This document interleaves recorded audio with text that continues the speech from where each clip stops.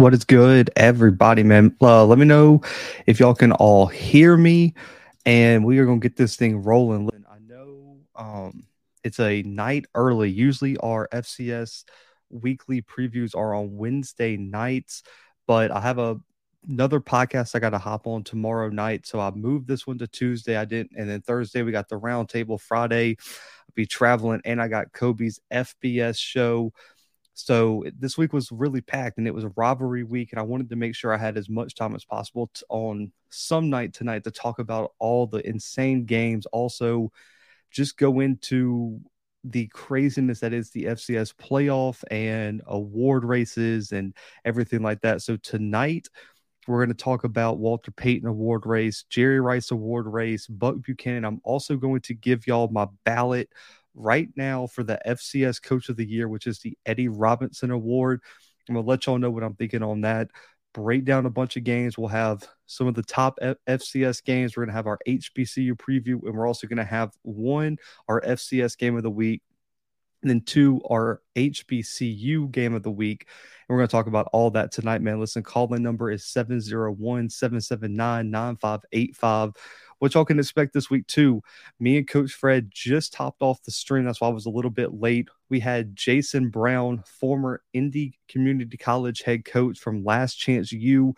We chopped it up with him for over an hour, man, about the transfer portal, his time at Indy, the behind the scenes of the show, the future of recruiting, everything and everything in between. So make sure to check that out tomorrow morning on a special episode of the Coach's Corner with Jason Brown, former head coach of Indy Community College on Last Chance U. And before we get into the show, I know Sean wanted to talk about St. Thomas, who right now is dominating the Pioneer League. If the move up rules for the NCAA were a bit different, they'd probably win the conference this year and have the auto bid for the Pioneer League into the playoffs, but they can't do that due to the transitioning rules for the NCAA. But they did put in a request to move from D3 to D1. The reason that happened, just a little bit of backstory for everyone who may be just getting into the show, is that St. Thomas was actually voted out of their conference at the D3 level. So what happened is they were beating everybody so bad at the D3 level in their conference that the other teams in the conference held a vote to force them to move up or move out of the conference.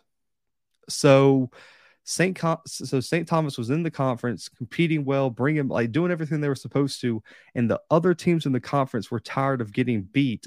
So they voted St. Thomas out of the conference, and so St. Thomas got a special waiver to jump from D3 to D1. Now, this has also happened, I believe, 2 other times.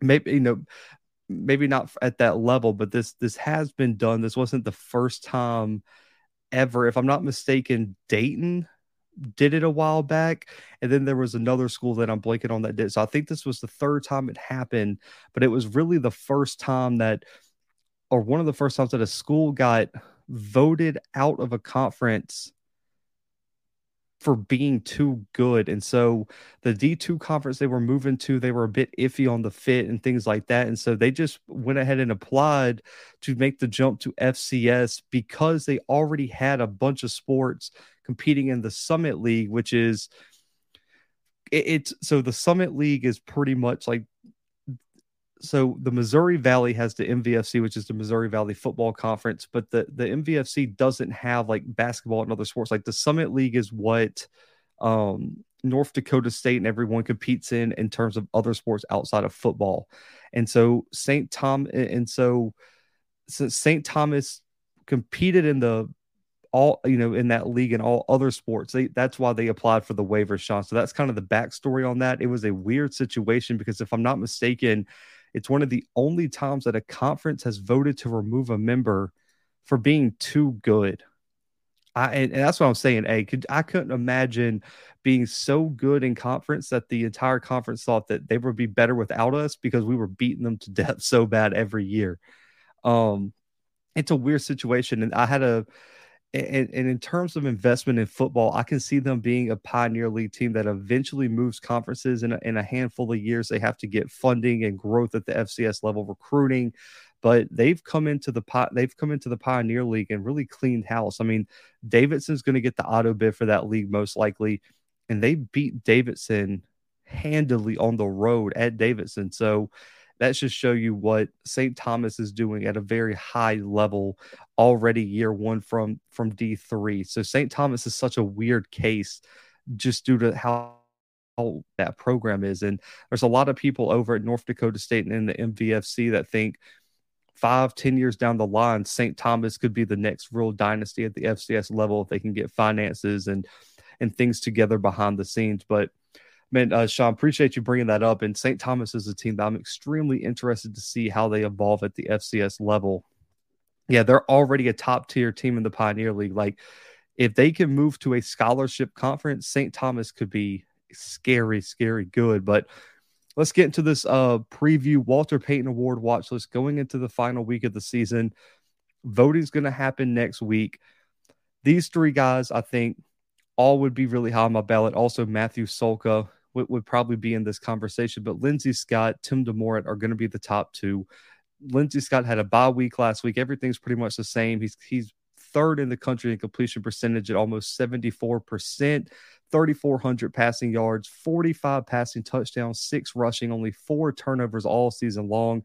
Still on pace to set the record for passer efficiency, top 3 in passing yards, passing touchdowns, completion percentage, and Lindsey Scott has done everything and more for Incarnate Word this season in his first year there with a first year head coach. I mean, it's absolutely ridiculous how good Scott has become at Incarnate Word, and I did not see this coming after his transfer. Tim DeMorat at Fordham, I think he's probably the odds-on favorite to win it now. 65% completion percentage. He's eclipsed the 4,000 yard mark, already over 4,100 passing yards, 47 passing touchdowns for Tim DeMorat, 5 rushing touchdowns as well. He's second in passer efficiency, first in yards, first in touchdowns, and he is having a ridiculous year. Fordham's going to finish the season with 2 losses, one to an FBS school and a 1-point loss to Holy Cross on the road in overtime. Tim DeMorat is probably going to be your Walter Payton Award winner if it's not Lindsey Scott. Michael Ayers is a name I wanted to throw in here. I think Michael Ayers should get some consideration in terms of top 5, top 3 votes. First year at Sanford, coming from the JUCO level, he's leading the country in completion percentage and actually would reset the NCAA FCS record if the season ended today. He's completing over 76% of his passes, 2,800 passing yards, 31 touchdowns, only 3 picks, 2 rushing, top 10 in passing yards, top 3 in passing touchdowns. And Michael Ayers has been one of the biggest surprises. Sanford picked finish 6th in the conference, looking at a potential top 5 seed. And I don't know if he's been invited to any post-game all-star games yet, Jay. I know Tim DeMorat is going to the Hula Bowl, I believe, but Lindsey Scott, I don't know if he's received an invite, but I know Tim DeMorat is already committed to go play in the Hula Bowl, if I'm not mistaken. I don't know if he can back out of that or not, if he gets a bigger invite somewhere, but these are the top 3. Matthew Solka, Parker McKinney, Shador Sanders, Jaden Sheridan would probably be somewhere rounding out my top 5, top 6 votes. But I think these 3 guys would probably be the top 3 names on my ballot right now for the Walter Payton Award if we had to vote today. Now, huge changes for the Buck Buchanan Award. If you've been watching the show, you know John Pius, Patrick O'Connell, Maxwell Anderson have really graced this list for a majority of the season since I started this. We have 3 new names. Zeke Vandenberg was an honorable mention earlier this season, but David Walker, Zeke Vandenberg, and Joe Andreessen have emerged as legit candidates for the Buck Buchanan this year. David Walker, Central Arkansas defensive end, he transferred up from the D2 level. He's a sophomore right now for the Bears in his first season at the FCS level. 57 total tackles, 19 tackles for loss, 11 sacks, a forced fumble, leads the country in both sacks and tackles for loss. He has 4 games this season with 2 or more tackles for loss for the Bears. And he has been a breakout player. And I think he deserves some real consideration for the Buck Buchanan after what he's done already for a really young Central Arkansas team. Now, Zeke Vandenberg, 83 total tackles, 17 tackles for loss, 10 and a half sacks, a forced fumble, 4 pass breakups, top 3 in tackles for loss, tied for second in sacks, 4 games for Vandenberg with 3 or more tackles for loss. He plays so many different roles for the Redbirds defense, and I think he's probably one of the more complete prospects at the linebacker spot in the upcoming whenever he decides to declare. But I think he has real NFL potential right now, man. Zeke Vandenberg is an absolute animal off the edge. And then Joe Andreessen, if you want a linebacker that it can play sideline to sideline and make play after play, that is Joe Andreessen for Bryant. 111 tackles, 18 and a half for loss, 4 sacks, 2 picks, 4 pass breakups. He's top 3 in tackles, top 2 in tackles for loss. He has 10 or more tackles in 8 games for the Bulldogs this season. I don't know if Joe Andreessen is going to lose some votes just due to the success of the overall team. But if we're talking about someone who reminds me so much of what Troy Anderson or a linebacker like that can do, is Joe Andreessen and all the different roles that he can play. I think he's the best interior linebacker right now in the FCS. He is all over the field and can just make plays all over the field for Bryant. And I think these 3 guys right now would be my top 3 in terms of voting. And I think all 3 are going to receive a lot of consideration for the Buck Buchanan Award. And it's probably been the most, I would say, rotating door of names that have popped up for the Buck Buchanan, just because each week you never know. John Pius started out real strong, but recently he's really fallen off in terms of his production. Patrick O'Connell gets hurt. It's just hard for DBs to stay in contention. I still think Maxwell Anderson is one of the best defensive backs in the country. It's just when you're at linebacker or defensive end, man, it's like playing quarterback on offense. You can pad the stat box and you can make big impacts all game long and week after week. And so David Walker, Zeke Vandenberg, and Joe Andreessen are my 3 picks right now for my Buck Buchanan Award watch list. And for the Jerry Rice Award, no changes outside of Conor Cullimore. Giovanni McCoy still doing his thing for the Vandals. Mekhi Jackson still doing his thing for St. Francis at the wide receiver spot. Conor Cullimore, though, Southern Utah linebacker, is putting together an outrageous season. Over 75 tackles this year, 10 for loss, 2.5 sacks, a forced fumble, a fumble recovery.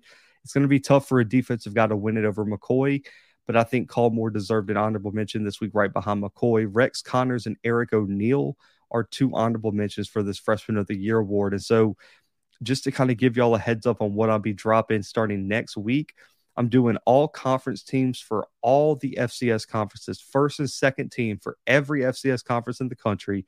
I'm doing an FCS All-American team, 3 teams. So you'd be first, second, and third team. So that's for the entire country, All-American. And I'm also going to do an all-freshman team for the entire FCS. So listen, there's going to be a lot of content coming, a lot of awards coming, articles coming, graphics coming, man. So stay tuned for all that. But if I had to vote today, Giovanni McCoy is my vote for the Jerry Rice Award, best freshman in the country, in my opinion, especially after what he's led the Vandals to this season, year 1 of Jason Eck. Now, Eddie Robinson Award watch list. I think these would be my 3 votes. This would be my top 3 for Coach of the Year at the FCS level. G.J. Kinney, I think, probably deserves it just about more than anybody. Incarnate Word head coach. This was his first year as a head coach ever. This was the first time he's ever been a head coach. 9-1 overall record, 5th in the country right now for Incarnate Word, and has the chance to lead Incarnate Word to their first ever seed in the FCS playoffs. Incarnate Word's never won a playoff game. They've never made it to any round past the first round. A lot of firsts can happen in year 1 of G.J. Kinney. And on top of that, he's doing all this with a first-year quarterback in his system where he's turned Lindsey Scott into an absolute monster in this offense. And so I think G.J. Kinney, in my opinion, should win the Eddie Robinson Award this year. But man, it's very unpredictable to see what other voters are going to put weight in. Is it Are they going to factor in difficulty? Are they going to factor in um I don't know what other voters are putting in, but when I look at the level of difficulty, first time head coach, new quarterback, stepping in where you have to replace Cameron Ward and you're the defending champs with a target painted on your back, to be a top 5 team in the country, to have an FBS win, to have multiple ranked wins on your resume, to potentially have all these firsts in school history, his first year as head coach. I got to give GJ Kinney my vote. Now, Mike London's an interesting one too. William and Mary head coach. This is his 4th year at William and Mary. 8-1 overall record, number 8 in the country right now, and has the chance to lead William and Mary to their first conference title since 2015. And I think William and Mary has a chance to be a seed, and I think William and Mary has a chance to make a dark horse run. I think Mike London deserves some consideration for the Coach of the Year award, just for the turnaround that he's put together at William and Mary. And this is the first time they've really had success in almost 10 years now. So Mike London would be a vote for me too. And then Chris Hatcher as well for Samford. If you follow Samford, you know how long it's been since Samford has been as good as they are this year. If you're an FCS fan, like, you understand it's been a long time for Samford to put on a performance like they have. And 8th year as a head coach, 9-1 record right now, has already clinched the SoCon, and it's their first SoCon title since 2013, and could be a seed for the first time, I think, possibly ever, if I'm not mistaken, and has a chance to win and make a run in the FCS playoffs for the first time in an extremely long time. So I think Chris Hatcher, with a first-year quarterback too, in Michael Ayers, Chris Hatcher's level of difficulty has been outrageous. They have multiple ranked wins on the schedule. Chris Hatcher deserves some consideration, because there's a debate right now raging in the FCS community. I just want to kind of key y'all in on. There's a lot of talk that Samford right now potentially deserves to be a seed based on blind resume over North Dakota State. Like, that's how good people really think Samford is, and how improved Samford is after not even being voted top 5 in their own conference. The fact that they could be a top 4 seed going into the playoffs if they win this weekend over Mercer at home. I think Chris Hatcher has done a hell of a job, and I didn't see it coming, man. I talked to him at SoCon Media Day, and I don't even know if he saw how good this team really could be. Let's see. Mike London, hands down, he built Howard and reestablished and restored William and Mary's football program. I hate that. I know I talked to some Howard people in one of the Twitter spaces, and I know it's got to be tough to see the success. Like, I mean, imagine Mike London right now still at Howard with some of the talent that they have. Man, he deserves so much credit for what he's built in William and Mary, and I think he's one of the more underrated head coaches at the FCS level.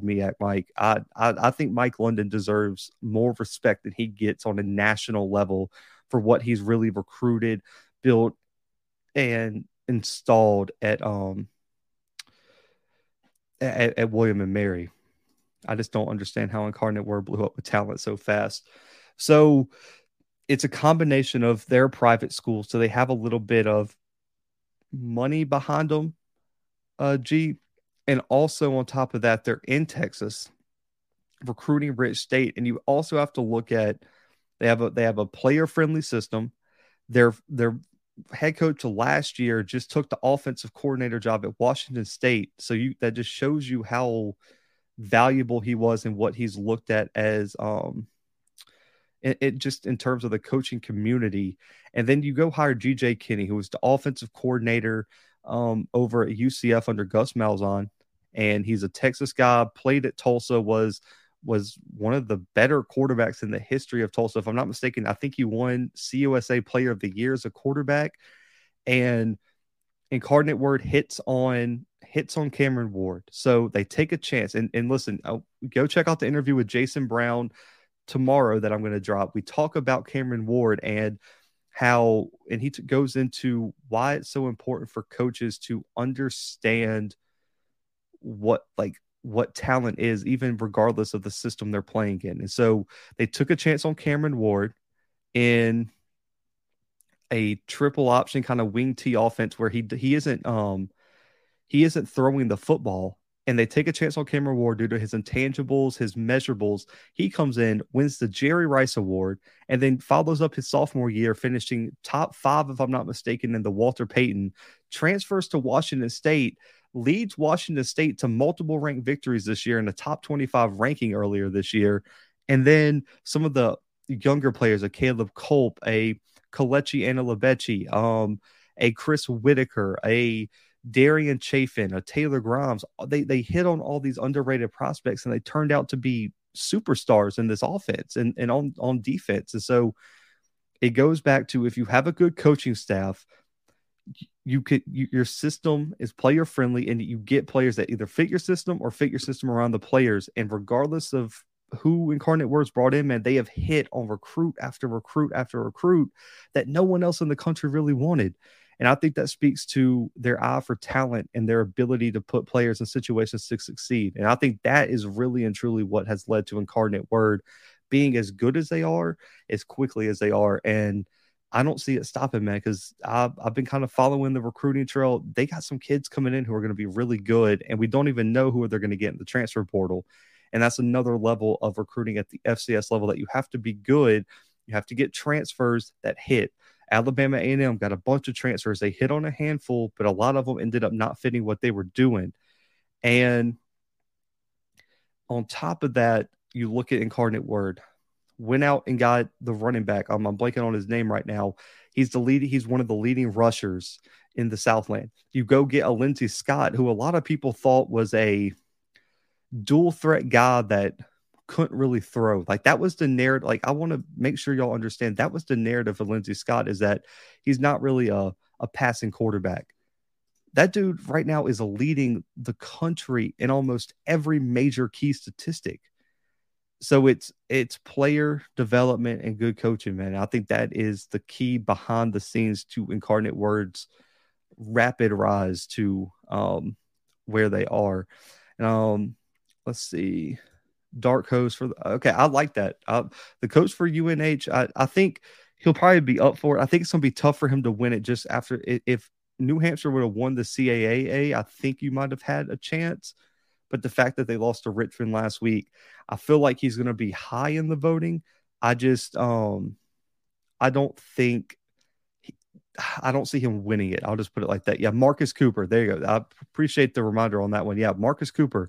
They went and grabbed him, and everyone was telling me the reason Lindsey Scott is doing what he's doing is because they're throwing the ball all around the yard.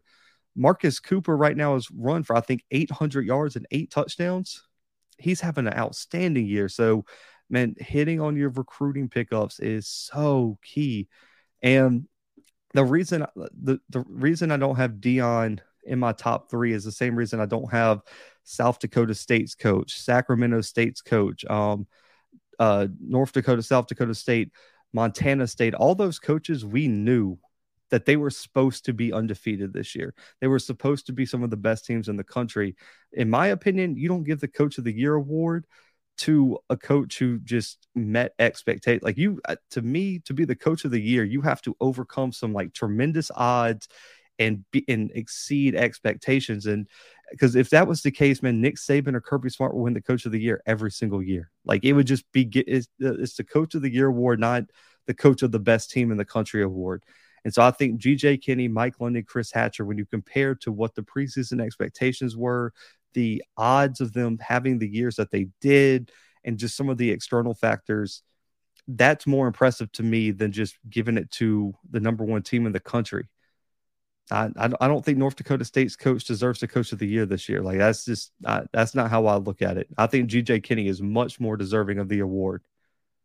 That's just how I felt. Exactly. Like, every single year. Okay, the man's undefeated. That's great. There's also some other coaches that are undefeated. Like, I don't think that's not the, I don't think that's the standard, is you got to be undefeated. All the, like, GJ Kinney and Mike London beat FBS schools too. Like, I don't know what you like. we're going to get to the weeds here, but no, that's not. You cannot tell me that any of those other coaches deserve the coach of the year over any three of these guys, especially Kenny in London. But man, let's jump into some of these matchups, and we got some notable games. Ones that we're not going to be, breaking down all the way, but just kind of um, jumping in here. Incarnate Word, Northwestern State. So let me break down the Southland for you guys. Southeastern Louisiana controls their destiny. Southeastern Louisiana, if they beat Nicholls State on Thursday on the road, Southeastern Louisiana clinches the at-large bid or clinches the auto bid, and this game just becomes Incarnate Word keeping their playoff hopes alive for a seed. But if Southeastern Louisiana loses and Incarnate Word beats Northwestern State, Incarnate Word gets that auto bid. So this is big. Incarnate Word is going to need some help to get the auto bid, but Incarnate Word winning here probably locks them up a seed potentially in the playoffs. And I think that's going to be a huge thing for them, is to get that first round bye, especially after not having recent success in the playoffs due to being a newer program. But the keys to the game are easy, man. Lindsey Scott's going to have a big game. We've already talked about his stats, but Northwestern State has a solid secondary. They got some real ballers back there with Bartholomew and some other guys. Taylor Grimes, Darian Chafin cannot get off like they have been. Those two guys have been electric at the wide receiver spot. Taylor Grimes over 900 yards receiving this year, 12 touchdowns. Darian Chafin, 10-plus touchdowns this year, over 800 yards receiving. They are one of the scariest duos on the outside in the FCS in terms of wide receivers. And on the defensive side, I've mentioned them earlier. Caleb Colt, Kalechi, and Lebechi are two guys that are play all over the field. And in the front seven, Incarnate Word has done a great job getting to the quarterback. Cameron Preston, Chris Whitaker, Stephen Parker, all of these guys are approaching double-digit sacks, double-digit tackles for loss.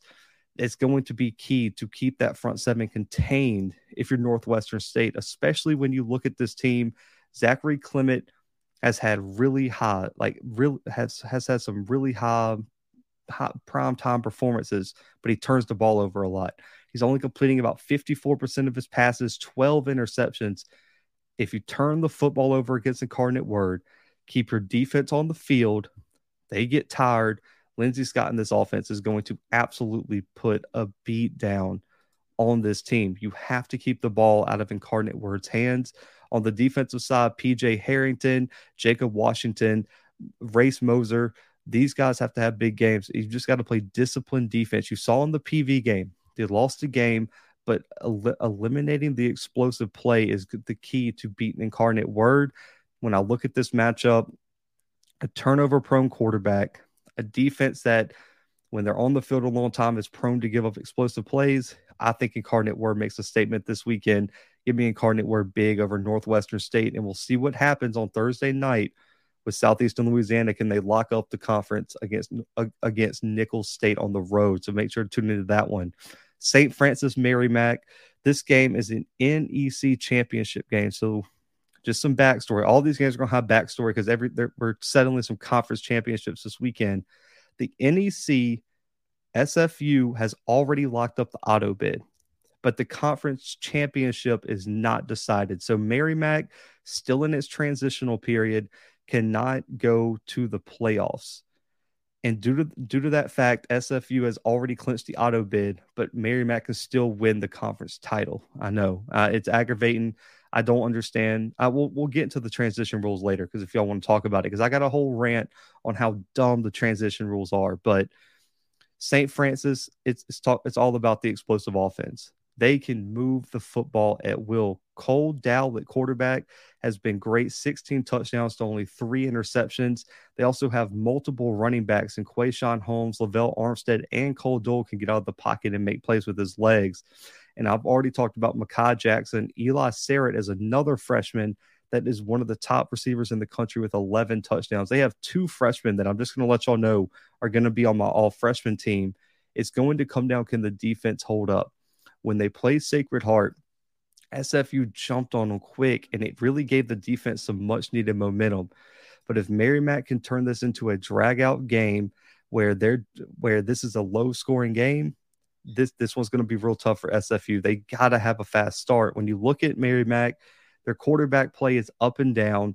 They've had to play 3 quarterbacks due to injuries, but running the football is going to be key with Trevon Edmonds and Victor Dawson. Both these guys over 500 yards rushing this year. When I look at the trajectory, some injuries for Merrimack right now, I like St. Francis to win a close one. I think this one probably gets into the low 30s, but give me St. Francis by 3-7 this weekend over Merrimack, clinching the outright NEC championship. Now, A&T and Gardner-Webb, the Big South has announced, the SWAC's the only conference with a true championship game. The Big South is promoting this as a championship game because the winner goes to the playoffs. The loser does not have the resume to get a large bid. The loser goes home. This is a true winner go home game. A&T and Gardner-Webb, and I cannot wait for this one. These are 2 great offenses going up against each other. One led by what I think should be the Big South Offensive Player of the Year, and Bashil Tootin at running back. 1,200 yards for Tootin, 6.6 yards per carry, 12 rushing touchdowns for North Carolina A&T. Tootin is having an All-American type year at the running back spot, and I do think on a second or third team All-American team, you're going to see him make somebody's list. It's going to come down to also Jalen Fowler has played better.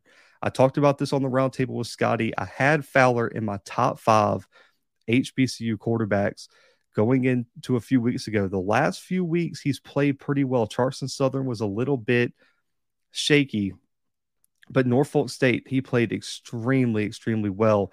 Yeah, I don't know. I've heard that he's still going to try to play KB. I don't know how true that is, but if not, if Fowler doesn't play, it really evens the playing field, because when you look at Gardner-Webb, they are a team that can put up some points quickly if you're not playing well. And also, Bailey Fisher has to be efficient.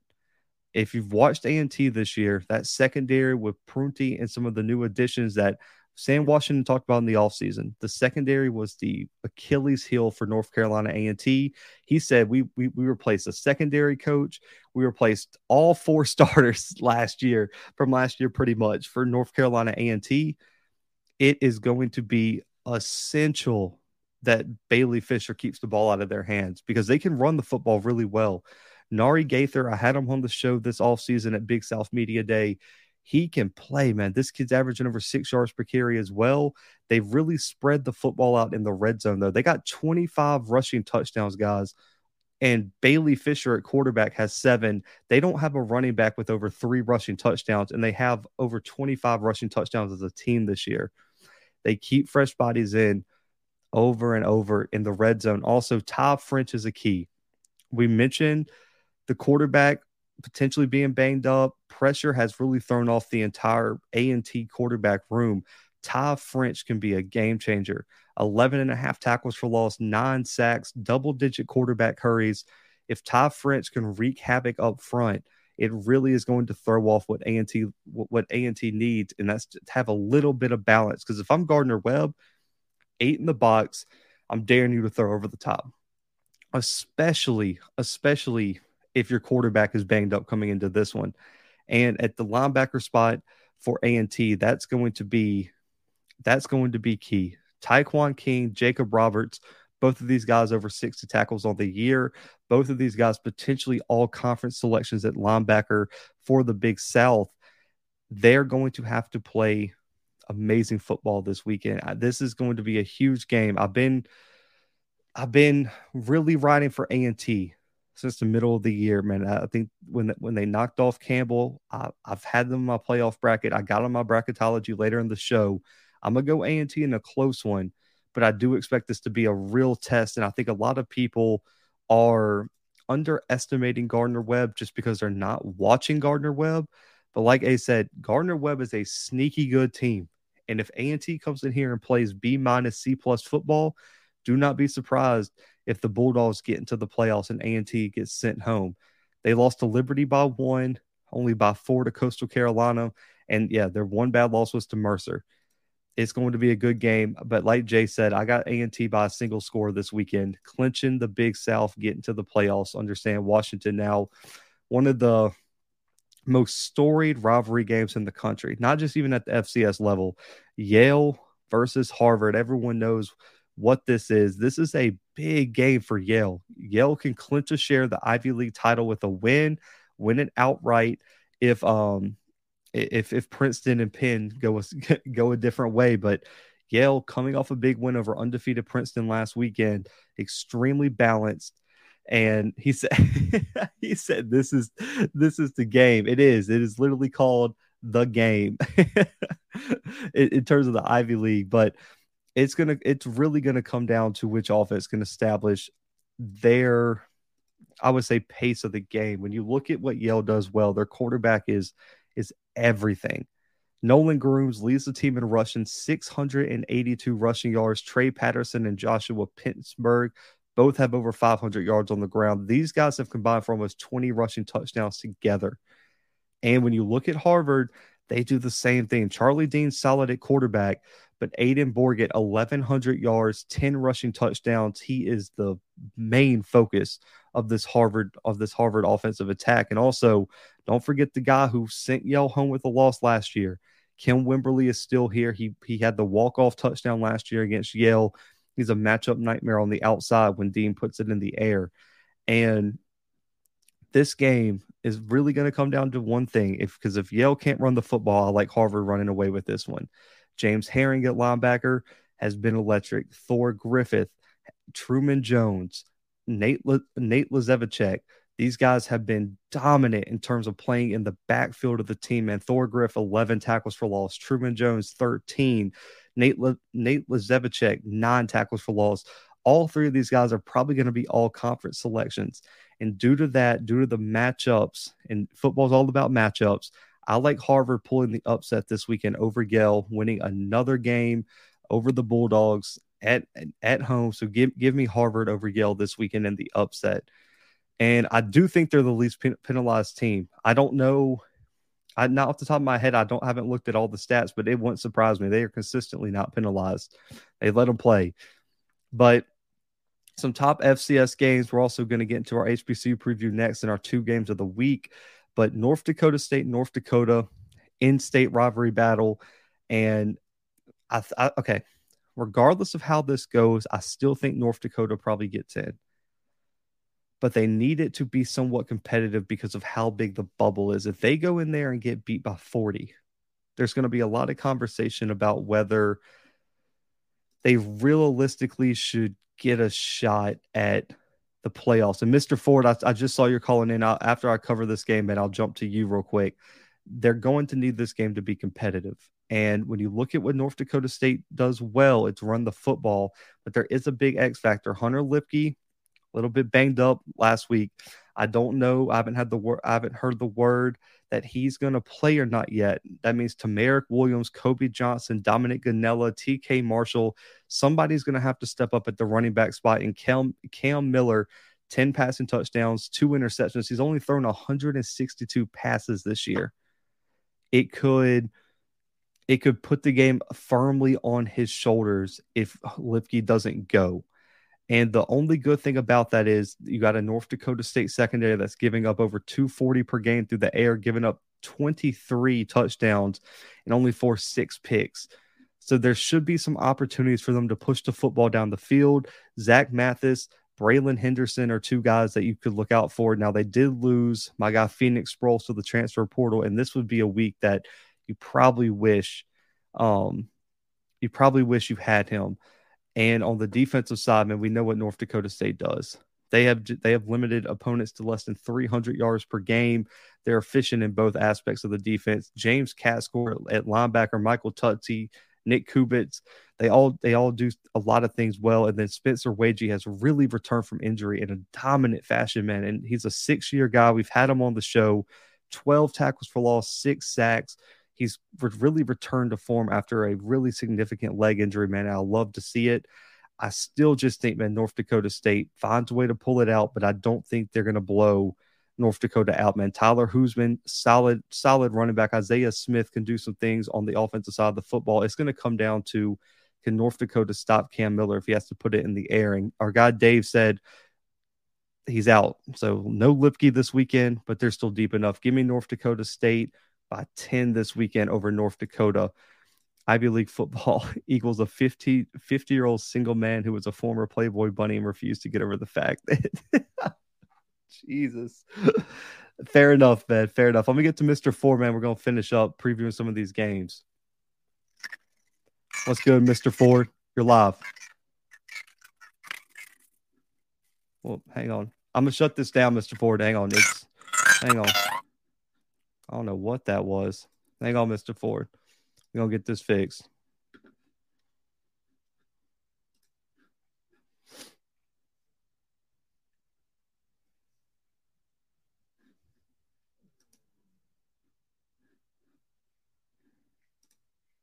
We got a shocker here. Dave is picking North Dakota State.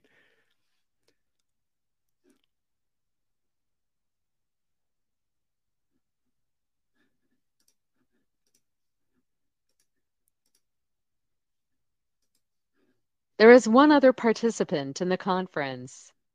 All right, let's try this now. What's good, Mr. Ford? You're live now.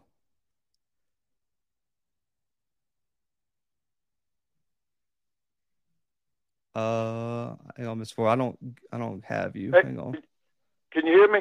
Yeah, got you now. You're good now. Okay. Yeah, let me turn mine down. Hold on. Can you hear me? Yeah, got you now. Okay, listen, it's always good to hear you talk about Chris Hatcher. Blue, I knew his dad. His daddy was named Edgar Hatcher. He was head football coach down at Southwest Macon. Chris is originally from Macon, Georgia. You remember Norm Nixon played with Magic Johnson and Kareem Jabbar? You remember him? Yeah, I've heard the name at least. Okay, Norm Nixon was coached by Chris Hatcher's daddy at Southwest Macon, but he got his fame in basketball. You know, he went from Southwest Macon to Duquesne, and from Duquesne he was drafted by the Lakers. But anyway, the thing that's kind of surprising about Chris, I'm surprised that Chris is not on the FBS level. Now he's done well. He was really super at Division II Valdosta State. I think he worked one time at Murray State. They've been very patient with him at Sanford. He's worked out well there. But I'm surprised at that. The other thing I want to say to you, what does, in your opinion now, and tell me how you see this, Jackson State versus Harvard, how do you see that? You see Harvard blowing Jackson out? You see Jackson blowing them out? How do you see that? Harvard has not been blown out a lot. I think it'd be competitive because Harvard's defensive line is a problem, and they got some really good defensive backs, including Alex Washington. I think it'd be competitive, but I think Jackson State would win that game. They pulled away at the end somehow. I don't think Harvard's seen the quarterback. With Yale? Would they beat Yale? Yeah. Okay. Now, let me ask you this, Blue. Why is the media ignoring Hugh Freeze? Hugh Freeze has shown he's one of the best coaches in the country. He went to Liberty. What is Liberty ranked? Are they ranked? No, they lost to UConn this past weekend. That's right. You're right. But listen, I still think that he's doing a great job up there at Liberty now. He is. Because they lost to. I'm thinking he's doing a great job up, and I think they're supporting him. Now, I don't know if he's going to leave, but he's done a great job. Now, let me get to what I really want to talk to you about. Okay, let me say this. I want to direct this to the Alabama State people, because it's a shame that y'all letting this go on over there at Alabama State. Okay, Alabama State ran the football against Florida A&M last Saturday 35 times. They gained 14 yards. It was an average of 0.4. And somebody tell me why is Harry Williams still the offense coordinator? Somebody tell me that. Okay. At the same time, I want to get on Southern about these Southern University folk. You got the second best personnel in the SWAC behind Jackson State. All them players you got down there. You 6-4. You 4-3 in the conference. I think that's a shame. I think that's a downright shame. And I'm gonna say this I want to say this to Coach Dooley and that staff over there. Now, Coach Dooley went 20-17 over there at Prairie View. That ain't gonna work in Baton Rouge. I can tell you that right now. That ain't gonna work in Baton Rouge. And now I'm gonna tell you something. The person that's got to straighten all of this out is Roman Banks, because Dooley can't do it. Dooley can't do it. But Banks, somebody y'all let him know, he got to go get some defensive coach. Now, listen. Let me say this to Eddie Robinson, the coach over there at Alabama State. All you got to do is call Willie Fritz down there at Tulane and ask him to recommend you an offense coordinator. If you don't want to deal with him, call, what's that guy, Mike Gundy at Oklahoma State? He can recommend one of them young boys he got that he trained. If not, how about Jeff Grimes down at Baylor? Bring that system to Alabama State. What's going on at Alabama State offensively? It's obvious. Alabama State needs a play caller, quarterback coach, offensive coordinator. Do you know how many people would love to come and work at Alabama State? Do y'all know how many folk with that beautiful state? Listen, we had some people from Atlanta, Georgia, went down to Montgomery this weekend to see Florida A&M and Alabama State. You know what everybody came back talking about, Blue? How beautiful that stadium is. They couldn't believe it. I had told them, but they couldn't get over the fact that they had the restaurant inside of the stadium. How beautiful the stadium was. Now you're gonna tell me with all of that, you can't get a top-notch offense coordinator? Y'all not gonna tell me that. And I'm gonna say this right here again.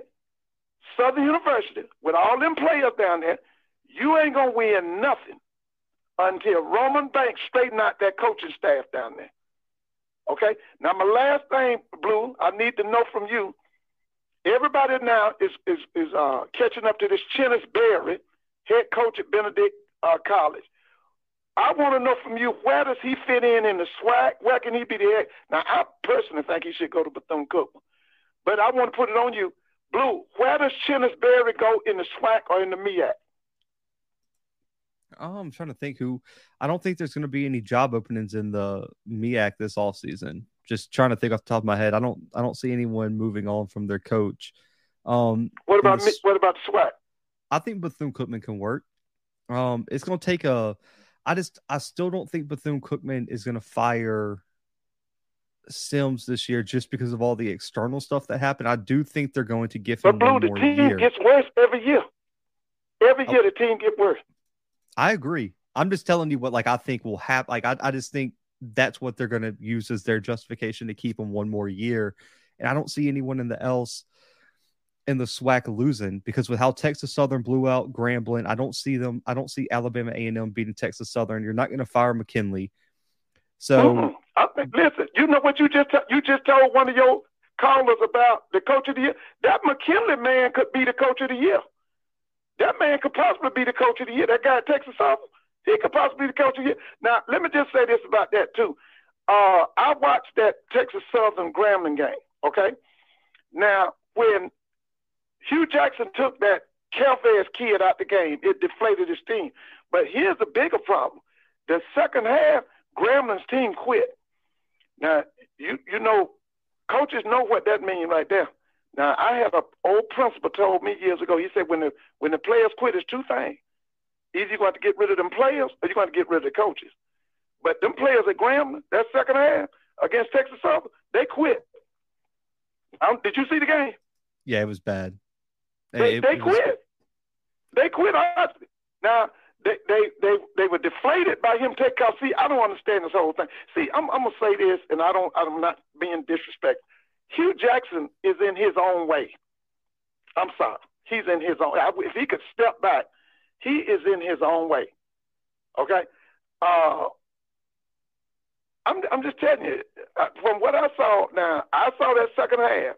I'm telling you, Grambling players quit. Okay?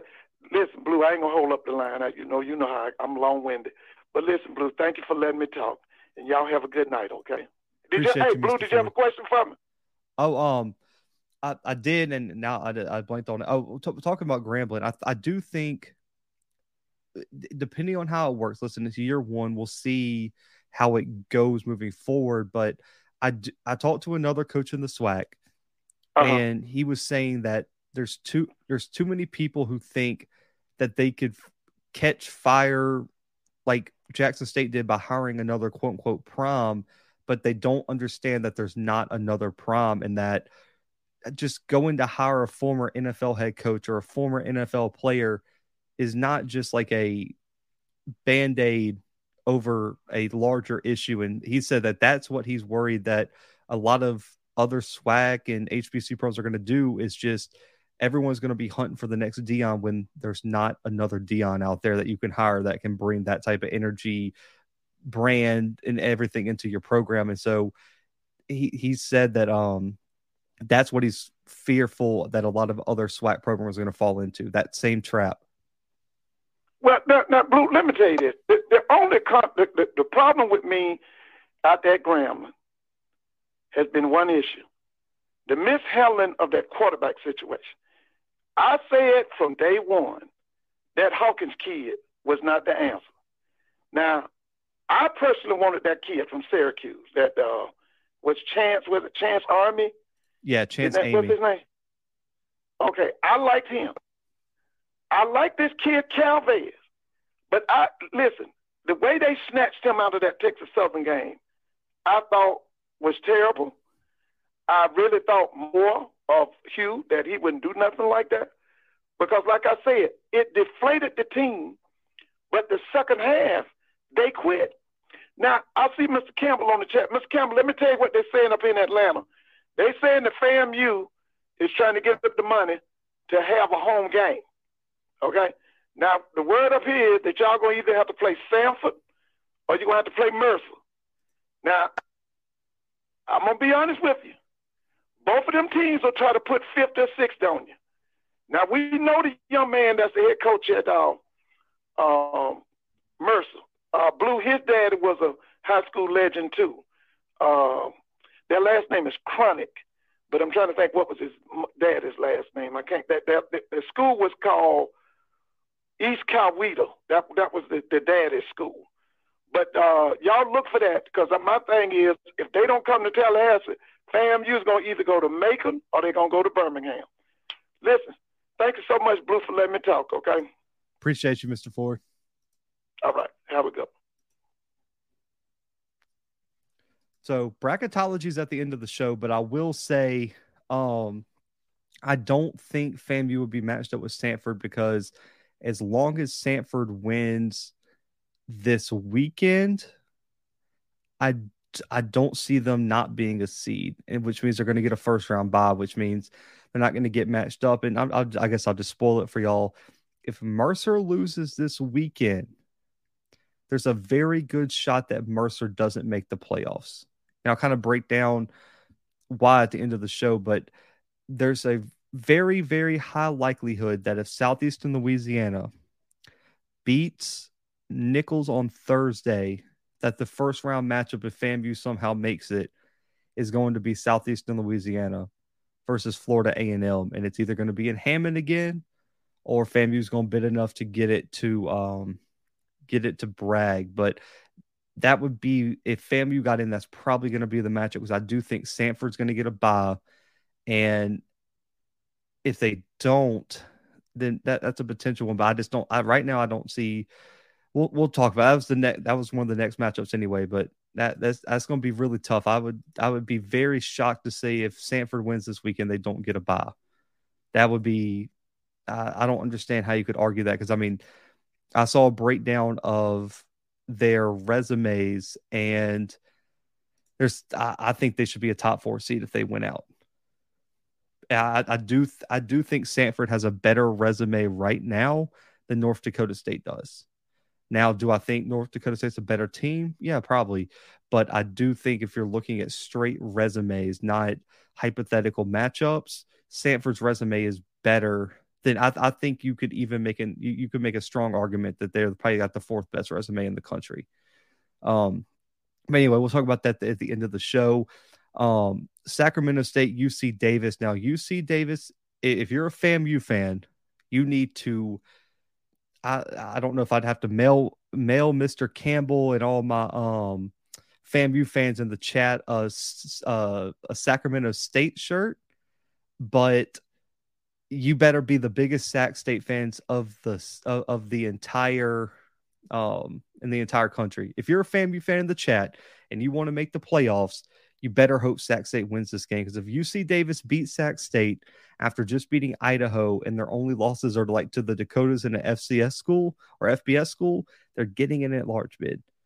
Just going to throw that out there. So if Sac State wins, UC Davis is out. If UC Davis wins, they are probably in at the end of the day. And Sac State probably drop a few seeds, but probably still be at, I would say probably a top 8 seed anyway. But it's going to come down to the run game. I say every week on the show, every time I preview a Sac State game, they're sitting at 10-0, 7-0 in conference, and they're averaging 250 plus yards per game on the ground, almost 6 yards per carry as a team. Cameron Scatterbo, Asher O'Hara are the two-headed monster in this rushing attack that nobody in the country has found a way to stop. Asher O'Hara, 17 rushing touchdowns this year as a quarterback, over 700 yards rushing, 1,105 touchdowns for Cameron Scatterbo, and also Marcus Fulcher has put 6 in the end zone this year at the running back spot. Also, you got Pierre Williams to worry about, Marshall Martin in terms of the passing game. And I think Marshall Martin's making an argument to be one of the top tight ends in the country, man. The kid is unbelievable and an absolute matchup nightmare, and I think could get a look at the next level at a wide receiver position. But Armand Bailey, Marte Mapu, Cameron Broussard, all these guys on the defensive side have done excellent jobs. 12.5 tackles for loss, 6 sacks for Armand Bailey, making a strong case to be an all-conference player. And this is going to be a tough one for UC Davis, man. Listen, I get it. They've played a brutal schedule. So UC Davis's schedule right now, they lost to a Power 5 team in Cal. They lost by 2 on the road at South Dakota State. They lost by 5 to Weber State, and they lost to Montana State. Like, those are the 4 losses. I mean, no 4 better losses in the FCS right now, honestly. They beat Idaho last week. A win on the road at Sac State would be the icing on top of their resume. And Yolonzo Gilliam is going to be key. Over 1,100 yards, 12 rushing touchdowns, and also Miles Hastings has to play solid football. But the problem for me is UC Davis is allowing over 4 yards per carry, 154 yards per game on the ground. Everybody in the chat can tell you, if you do not stop Sac State's running game, you have no shot. I think the dream ends here for UC Davis.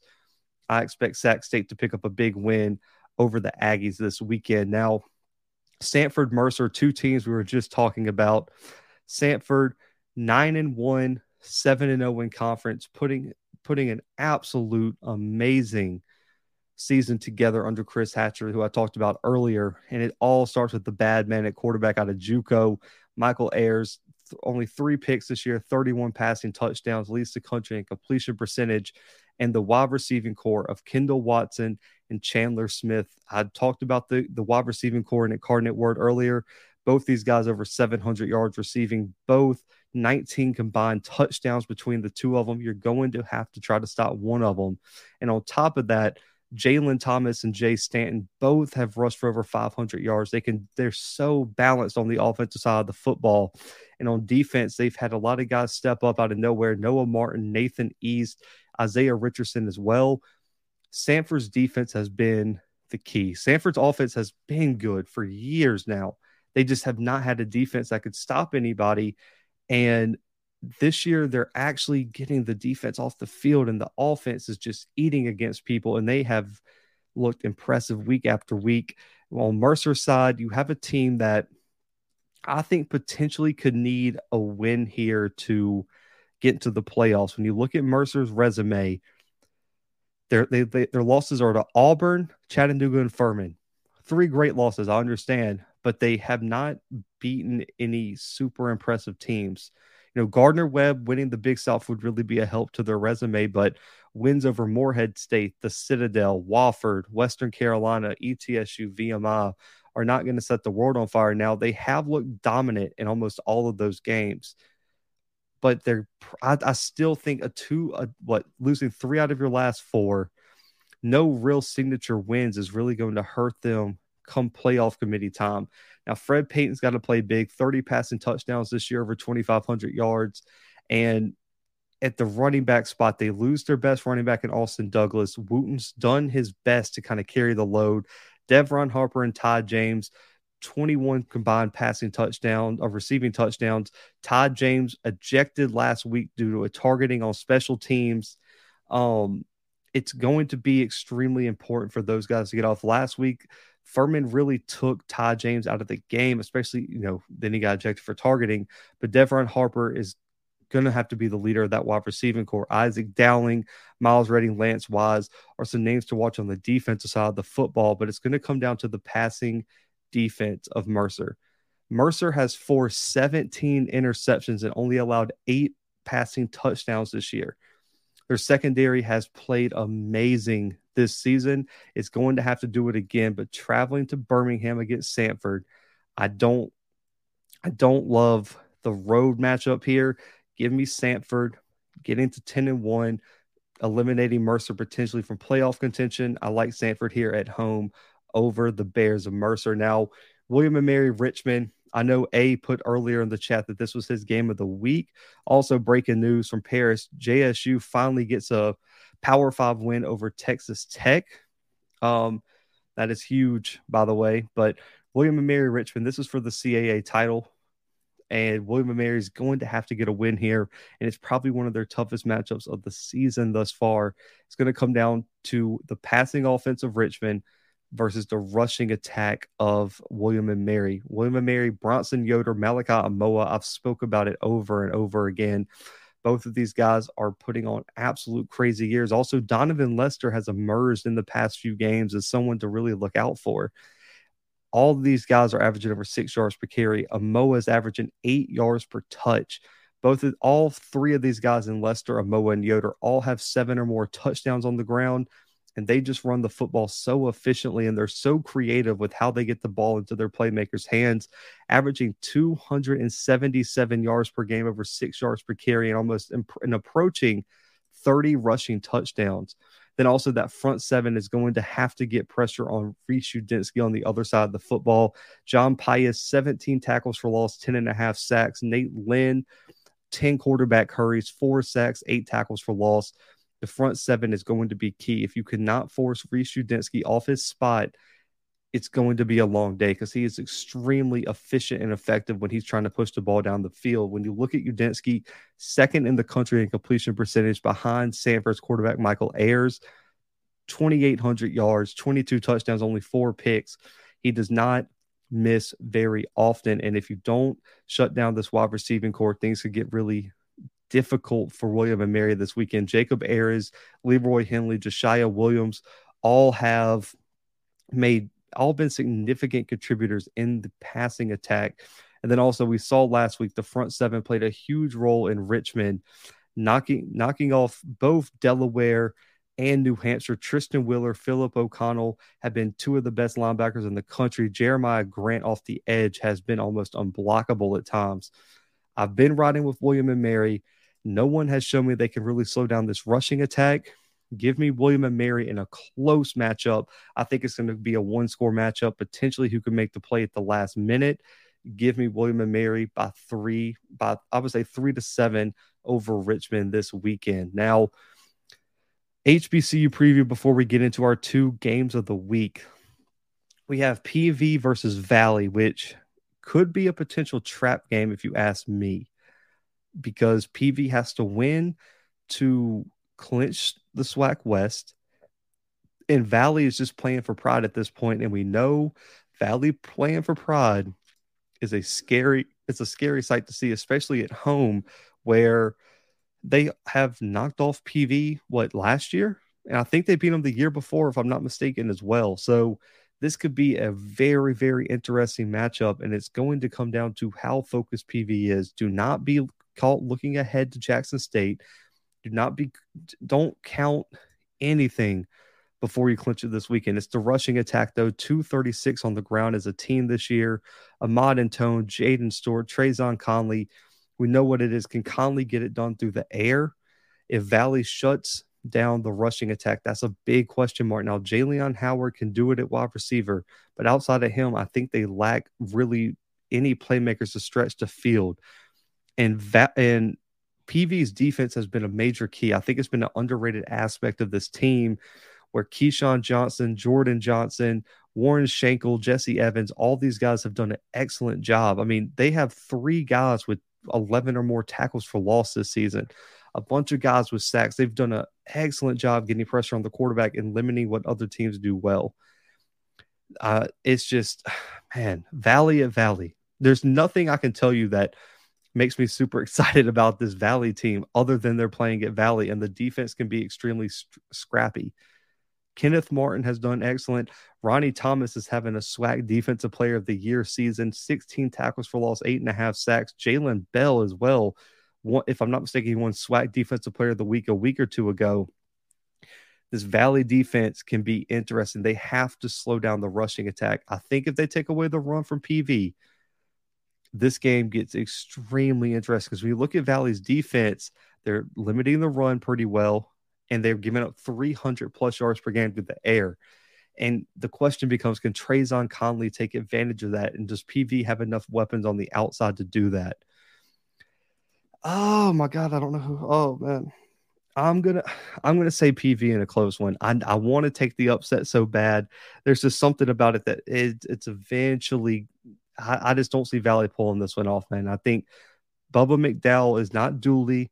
He's not going to overlook this. He's not going to choke in the big one. Give me PV in a close one over Valley on the road, clinching the SWAC West.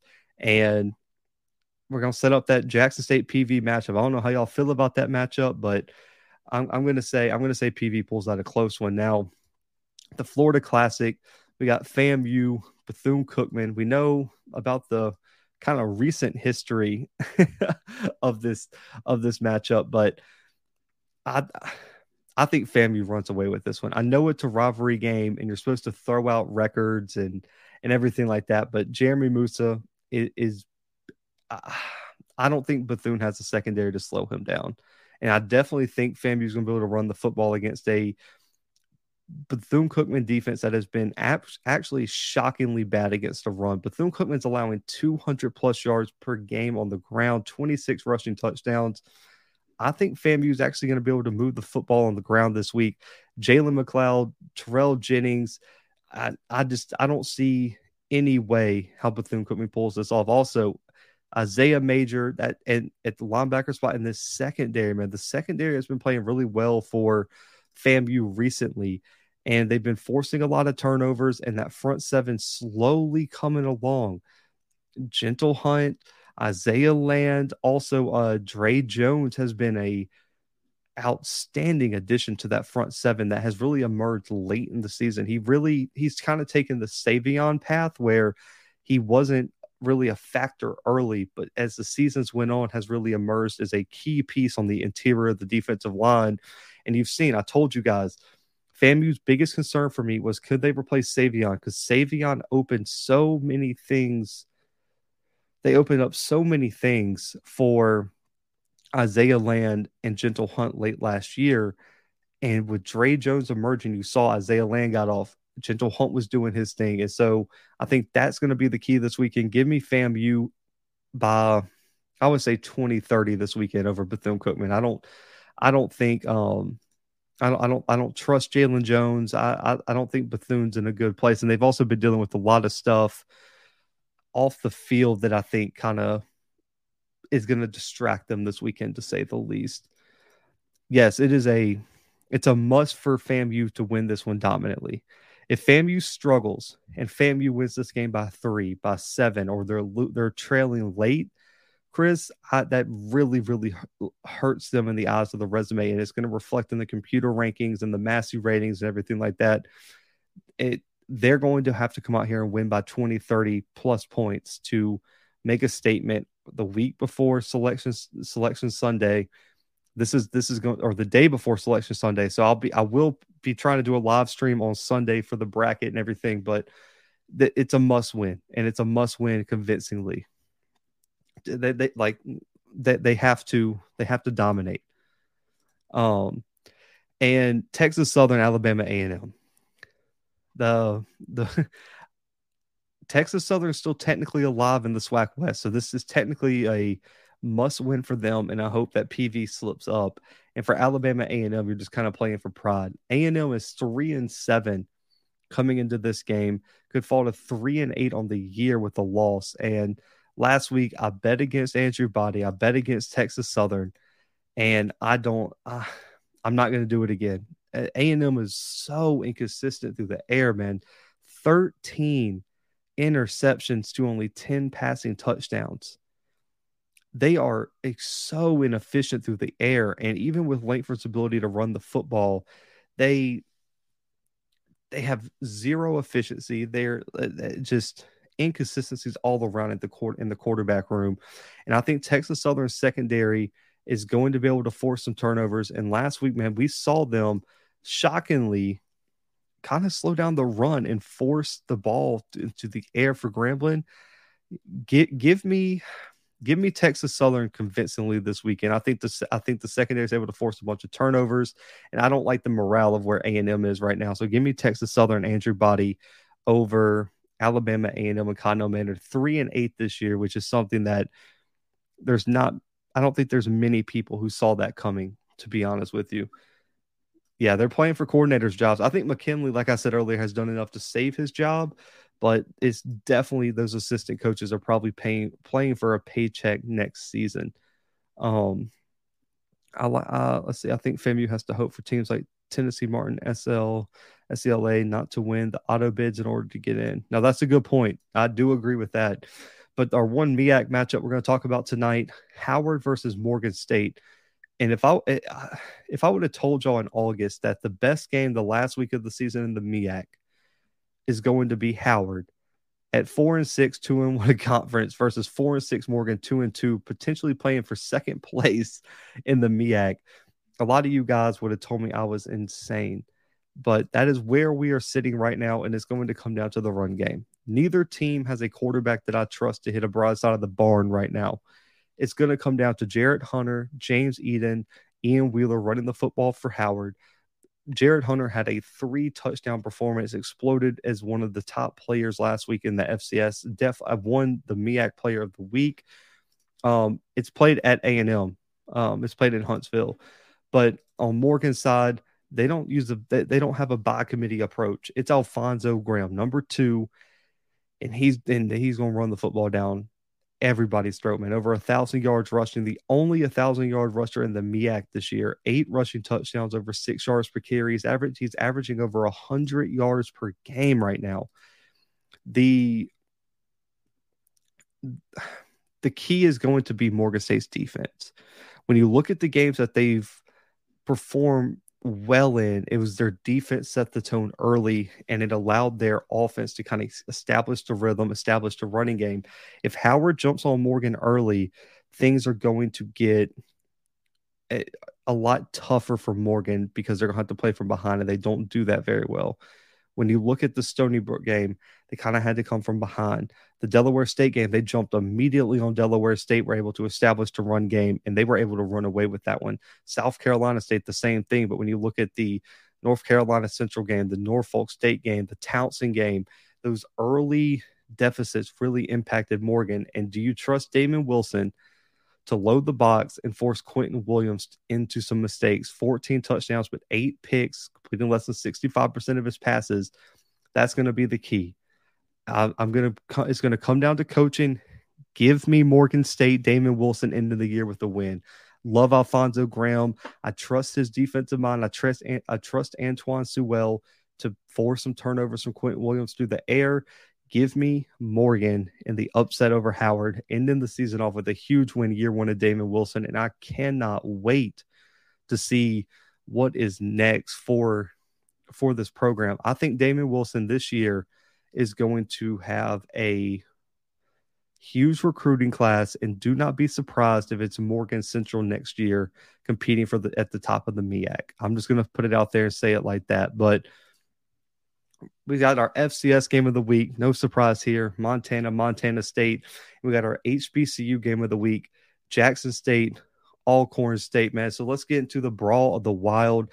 Game day is going to be there the second FCS campus to host game day this year, and it's going to be a scene up in Bozeman, and I cannot wait to see that environment. It's going to be like 20 degrees out there, and it's going to be a raucous environment. And I had some I had some Montana State people um reach out and ask me if I could make it up for this game, asked me if I was considering it. So I should be at Jackson State Alcorn, and I was looking at plane tickets, things like that. Man, if I had the budget, I would be in Bozeman for this game. But we're going to save the money for a playoff run. But this one is a must win, I think, for Montana. It's potentially, if they lose, they still could make it with a few teams or a few things fall in their way, but a win here locks them into the playoffs, and Montana State, a win here locks them into potentially a top 2 or 3 seed in the in the FCS playoffs. Health wise, there's some players potentially coming back. I've been hearing from Montana State. Isaiah Afonso, FCS All-American, still hasn't played. He's TBD, game time potential decision. Tommy Millott, Sean Chambers, both going to be there this weekend. Elijah Elliott, Lane Sumner, they're getting some pieces back around this team, and that's going to be huge for their FCS playoff run. But this one's going to come down to Montana for me. And the reason it's going to come down to Montana for me is because this Montana team goes as Lucas Johnson goes at the quarterback spot. Lucas Johnson, when he plays well, Montana's a tough team to beat. But there's been some times where he's been turnover prone, been a little bit banged up. And I think, if I'm not mistaken, he's back this weekend. But it's just, this team is so different when he's playing well. You look at the past 2 weeks, 5 touchdowns, only 1 pick, 400 plus passing yards, and 2 blowout wins. He gets hurt against Sac State. It really takes him out of the game, and he doesn't play well against Idaho, another big loss. And also you got Robbie Hawk in this defense that I think is really missing Patrick O'Connell, has missed Patrick O'Connell at times this year. It's just going to come down to if Lucas Johnson can carry them to the win. And Montana State's defense has been excellent this year at times, especially against the run. And also, can Montana stop the rushing attack? I always want to put this stat out here for you guys. I'm gonna let y'all tell me what y'all think. Without an All-American running back, they were missing their top 4 running backs on their depth chart for the first 3 or 4 weeks of the season. Their backup quarterback was the starter for 3 games. And right now, Montana State is averaging 316 yards rushing on the ground, 6.6 yards per carry, and 36 rushing touchdowns. And that's with a majority backup quarterback leading the team in touchdowns without their FCS All-American and their top 4 running backs to start the season. It makes 0 sense how that's a real stat for Montana State. Tommy Millott, 700 plus rushing yards at the quarterback spot, 7 touchdowns. Sean Chambers coming back this weekend as a backup, 622, 16 rushing touchdowns.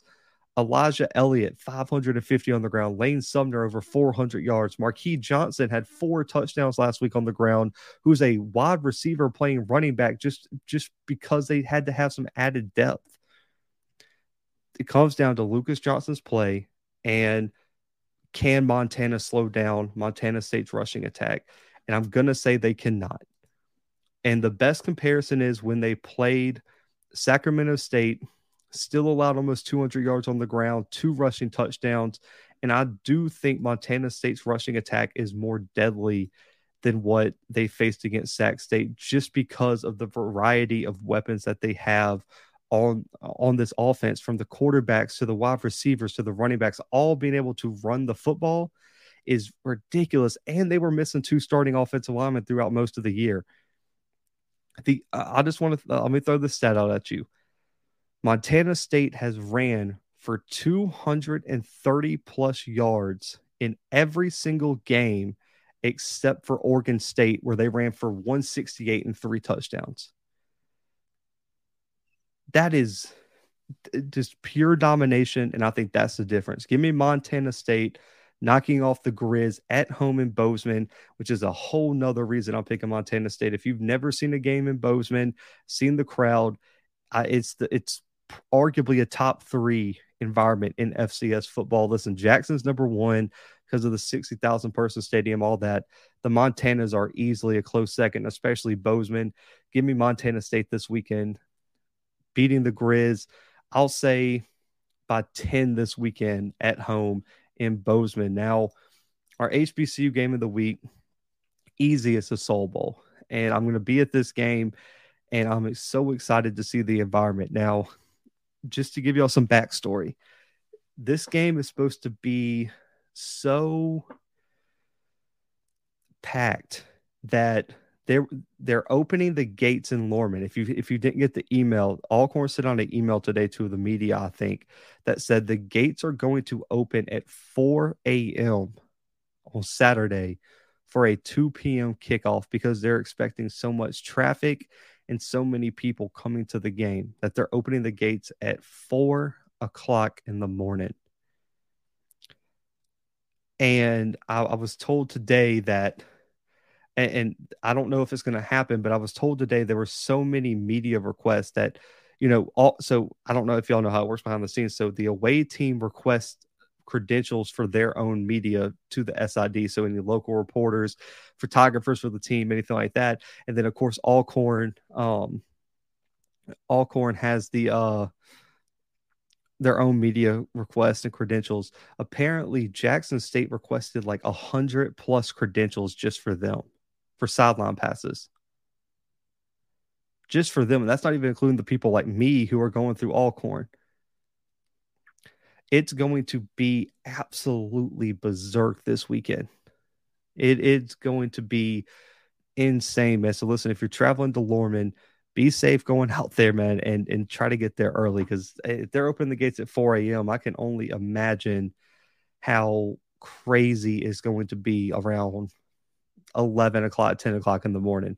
I said, I'm staying up in Natchez. I'm getting up at like 3 a.m. And listen, I'm going to be the first one at my gate. And if I have to put a bed in the back of my car, y'all can catch me in the media parking lot taking a nap on Saturday morning before the game. I'm just telling y'all that I am not sitting in traffic all day. I'm getting there early on Saturday morning. But in terms of the game, we know what the strategy is for Alcorn State, and that is to run the football, especially with the absence of their quarterback. So in case y'all didn't know, Aaron Allen is out for the season for Alcorn State. He won't be back this year, and that means Trey Lawrence is going to be the guy for the Braves offense. Trey Lawrence has played in 3 games this year, and it's thus far in the games. Listen, the stats, I think he looks a little bit better than what the stats are saying, but he's only thrown for about 200 yards, 1 touchdown on the year, because he has only played in 3 games. But it's going to come down to the rushing attack. Jarvion Howard and Nico Duffy have to be electric at the running back spot. Now, Jarvion Howard leads the SWAC in rushing, has put together an all-conference season easily. He should be first team all-conference without even debate. 1,100 rushing yards, 5 yards per carry, 11 rushing touchdowns this year. Nico Duffy's kind of been the change of pace back, over 300 yards, 1 rushing touchdown this season. They've really used Howard a lot more than they have Duffy at times, but they're going up against a defense. And I'm going to say a defense that has been elite at stopping the run. And Jackson State right now is only allowing 98 yards per game on the ground, less than 3 yards per carry, and have only allowed 5 rushing touchdowns all season. And the worry that I have about this matchup, because college football, like I said earlier, is all about matchups. If Jackson State puts 8-9 in the box, is anyone going to trust Trey Lawrence to push the football down the field and require Jackson State to move bodies outside the box? And that's the one question I have. And then also, Alcorn's special teams have been consistently bad. Listen, their punter, academically ineligible, has not been able to play all season. So they're using a backup punter still. He hasn't progressed like everyone, I guess, thought he would. If you lose the field position battle and you give Jackson State good field position on punts, it's going to be a long game because the offense is so efficient moving in between the 20s that if you give them the ball at the 43, they're in the red zone in 1 or 2 plays. And it's going to be a long day if you give Jackson State consistently good field position. And if your punter is not getting a lot of hang time, you're going to give Zay Bolding in that punt return group all the time in the world to go make plays. Kevin Coleman, Zay, whoever they want to put back there because they have playmakers who can be elite punt returners. And then on top of that, the key for Alcorn State's defense, who has played, I would say they've played pretty well this year, especially against the run, and they've been sneaky good against the pass. When you look at Alcorn State, they're allowing less than 4 yards per carry, and they're allowing less than 200 yards through the air this season, and only have allowed 13 touchdowns to 7 picks through the air. Their defense has played extremely well, but this is going to be one of the deepest wide receiving units that they've seen, and it's going to come down to the 2 linebackers. Claudin and Terrence Ellis are going to have to play in Jackson State's backfield. You're going to have to take something away from Jackson State. We've seen it time and time. If you try to take away Shador and you empty the box, they're able to run with Savion. If you load the box, Shador's going to pick you apart over the top. You cannot allow them to have whatever they want consistently through the game. Ellis has to get pressure. He's got 70 total tackles, 7.5 for loss, 2.5 sacks. He's played really well this year. Kerryon Kinsler, already 5 pass breakups this year, a pick, has played really well at the safety spot. Alcorn State has a top 3 defense in terms of sacks and tackles for loss in the conference. There was a while there they were one of the top in the FCS. Malachi Bailey, Cavante Key are 2 guys to look out for. They're also Malachi Webb and Tyler Smith is another name to look out for on that defense. You have to get pressure on Shador. If you do not force Shador into mistakes and you allow him to sit in the pocket and pick you apart, it's over. Like, you have no shot at winning the game. So you have to take something away. And Savion Wilkerson for Jackson State is, I think, 8 yards away from 1,000 yards. I do think they give the ball to Savion consistently this game. With Shador, you know, he's playing. Everyone's kind of speculated on what the injury is, but I said on my last live on what was it, Sunday, that listen, if Prom says he's good to go, then I think he's good to go. But I still think you've seen over the past few weeks that Savion's become a very trusted part of this offense. When you look at Savion to start the year, guys, in his first, let's see, 1, 2, 3, 4, 5, 6 games, he had 20 plus carries one time. Savion Wilkerson, since the Campbell game, has had 21 or more carries for 4 straight games. He is going to get 20 carries a game now, and I think we've heard Prom talk about he's been looking for a running back that he can trust to run the football and take care of the football, and that he could trust in big moments. And Savion has become that guy, and you see that in this offense they're not afraid to give him 20 plus carries. I would really expect Savion Wilkerson, due to, you know, like there's a lot of people in the chat saying that Shador should sit out the game.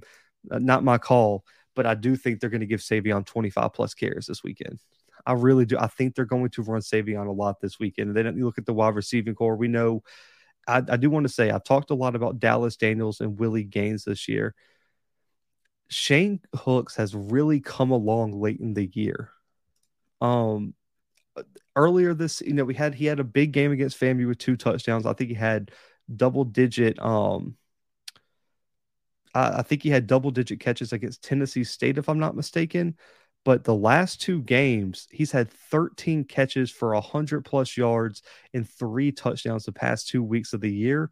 Shane Hooks has slowly caught his rhythm in this offense, which gives him a solid 3-headed monster. And also, don't forget about DJ Stevens at the tight end spot, who has been extremely efficient. And he's making the most out of his touches in this offense. Now, the defense is what it is, man. They're allowing 213 yards per game. They're allowing 9.8 points per game. And it's becoming a thing where if Alcorn cannot keep Jackson State under 20, it's over. Like, in my opinion, and it's been this way all year, if Jackson State hits 20, it's a wrap. I mean, I think there's the only team that's hit 20 is Grambling, and that game was over in like the second quarter. I mean, it was over when they put up those points. It might not have been sick, but it was over. And so if you let Jackson State hit 20, man, it's a wrap. And that's going to be the challenge for Alcorn. But listen, I like Jackson State in this one. And that's where I'm going to leave. I'm not going to give a score prediction on this one, but I think Jackson State has the significant advantage in matchup. So give me Jackson State over Alcorn State. And then finally, man, y'all can call in too. Pull up the caller number while we go. Bracketology 701-779-9585. If you want to talk about any of the games I've covered or just whatever FCS, HBCU topics you want to talk about. He said the state troopers will be on the stretch trying to meet quota, record your speed, and fight it in court. I just filed a complaint on a trooper for lying about someone else speeding. That's a good call. I'm just going to put on my cruise control. But Bracketology 4.0. Projected seeds didn't change much. I moved Sanford up, but Sac State, South Dakota State, Montana State, North Dakota State, Sanford, Incarnate Word, Holy Cross, and Weber. I dropped Holy Cross because I do think the committee is going to hold the struggle against Bryant last week against them. So I do want to say this is bracketology on me predicting what I think the committee is going to do, not what I think should happen. So this is what I think the committee is going to do. I think Abilene Christian, due to the stupid way that the WAC ASUN, that they have some stupid formula that they won't release what's behind it. I think Abilene Christian is going to get the ASUN WAC bid. I think the Big Sky is going to get 5 teams in Sac State, Montana State, Weaver State, Idaho, Montana. And the only reason I say Montana is I think they play close enough. And with Mercer's loss, they're going to say Montana gets in over Mercer, and they're going to hold a grudge against Fordham. I've talked to some people in the FCS. I don't think Montana should be in, but I do think they're going to look at the brand and they're going to give Montana the benefit of the doubt, even though they probably shouldn't. The Big South, I got A&T winning this weekend. I think that they get the auto bid. William and Mary, Delaware, Elon, Richmond, and New Hampshire are going to be the teams in the CAA that get the bid. South Dakota State, North Dakota get the 3 bids for the MVFC.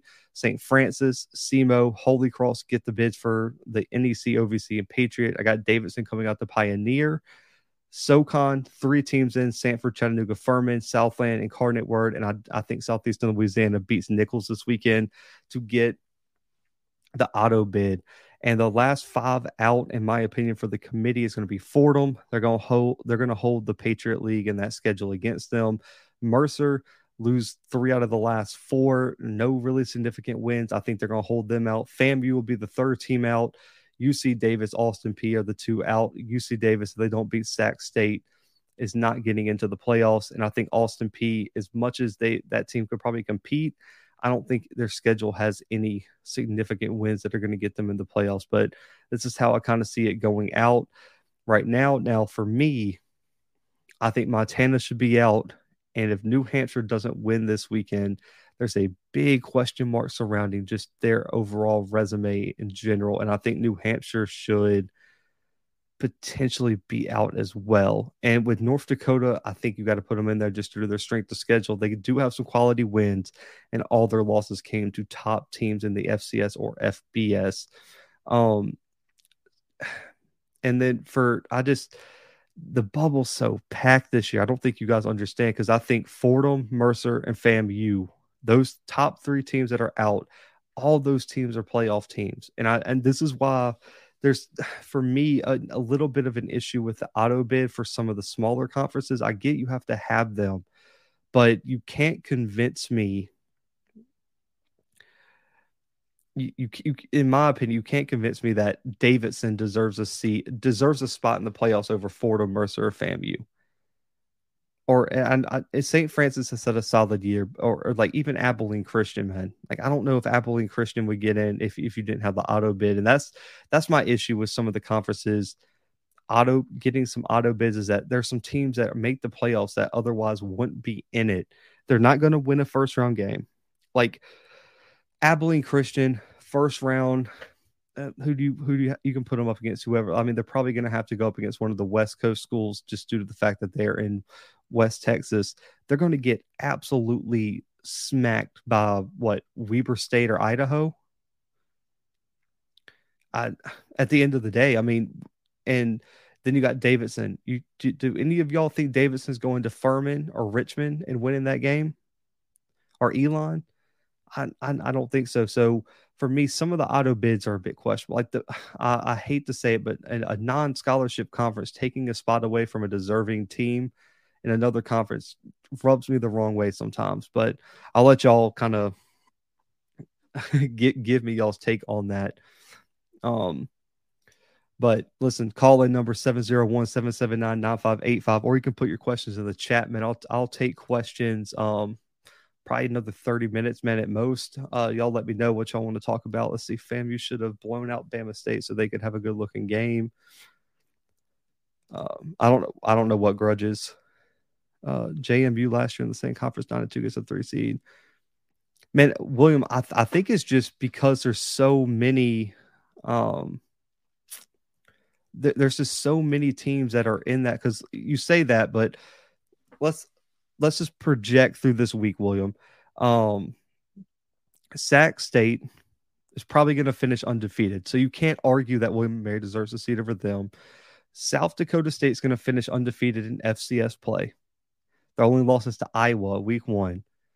Montana State's going to finish with one loss as well. Then you're going to have North Dakota State finish with their only losses to Arizona, and then they got that close loss to South Dakota State. Sanford's undefeated in FCS play. Incarnate Word has one loss with an FBS win. So I guess you can argue with William & Mary and Incarnate Word. But let me pull up. I got you with the Massey ratings, man. Let me grab these for you so I can give you all the. Incarnate Word right now has the 54th ranked strength of schedule. William & Mary is 57th, but right now the computer favors favors Incarnate Word by 4 spots. So the committee uses the Massey ratings, which is just to let y'all know, and also 7166. I'll get to you in a second after this comments. The committee uses the Massey ratings because the Massey ratings take all the computer rankings from across the FCS, compiles them, and uses all the computer data that is put together for the FCS together. So it's kind of like a composite computer ranking, similar to the BCS. So Incarnate Word beats you there. Holy Cross, you can make an argument too, but Holy Cross favored in the Massey ratings as well, is going to be undefeated in FCS play. Then you got Weber State, who is 3rd with a top 10 strength of schedule, FBS win. Their only losses are to Sac State and Montana State. In the Montana State game, they probably should have won, to be honest with you, if their long snapper doesn't give up 8 points on dumb snaps. So I do think William & Mary is going to be considered a seed. And I've flipped. If you go back 2 weeks ago, I had William & Mary over Weber State. But due to the fact that the committee uses the Massey rating, strength of schedule, all that, they're going to pick Weber State over William & Mary, just in my opinion. Now, I do think that if I was picking it, William & Mary would get the seed. But like I said, this is a projection of the playoff committee, not my personal thoughts on who should get in and where people should be seated.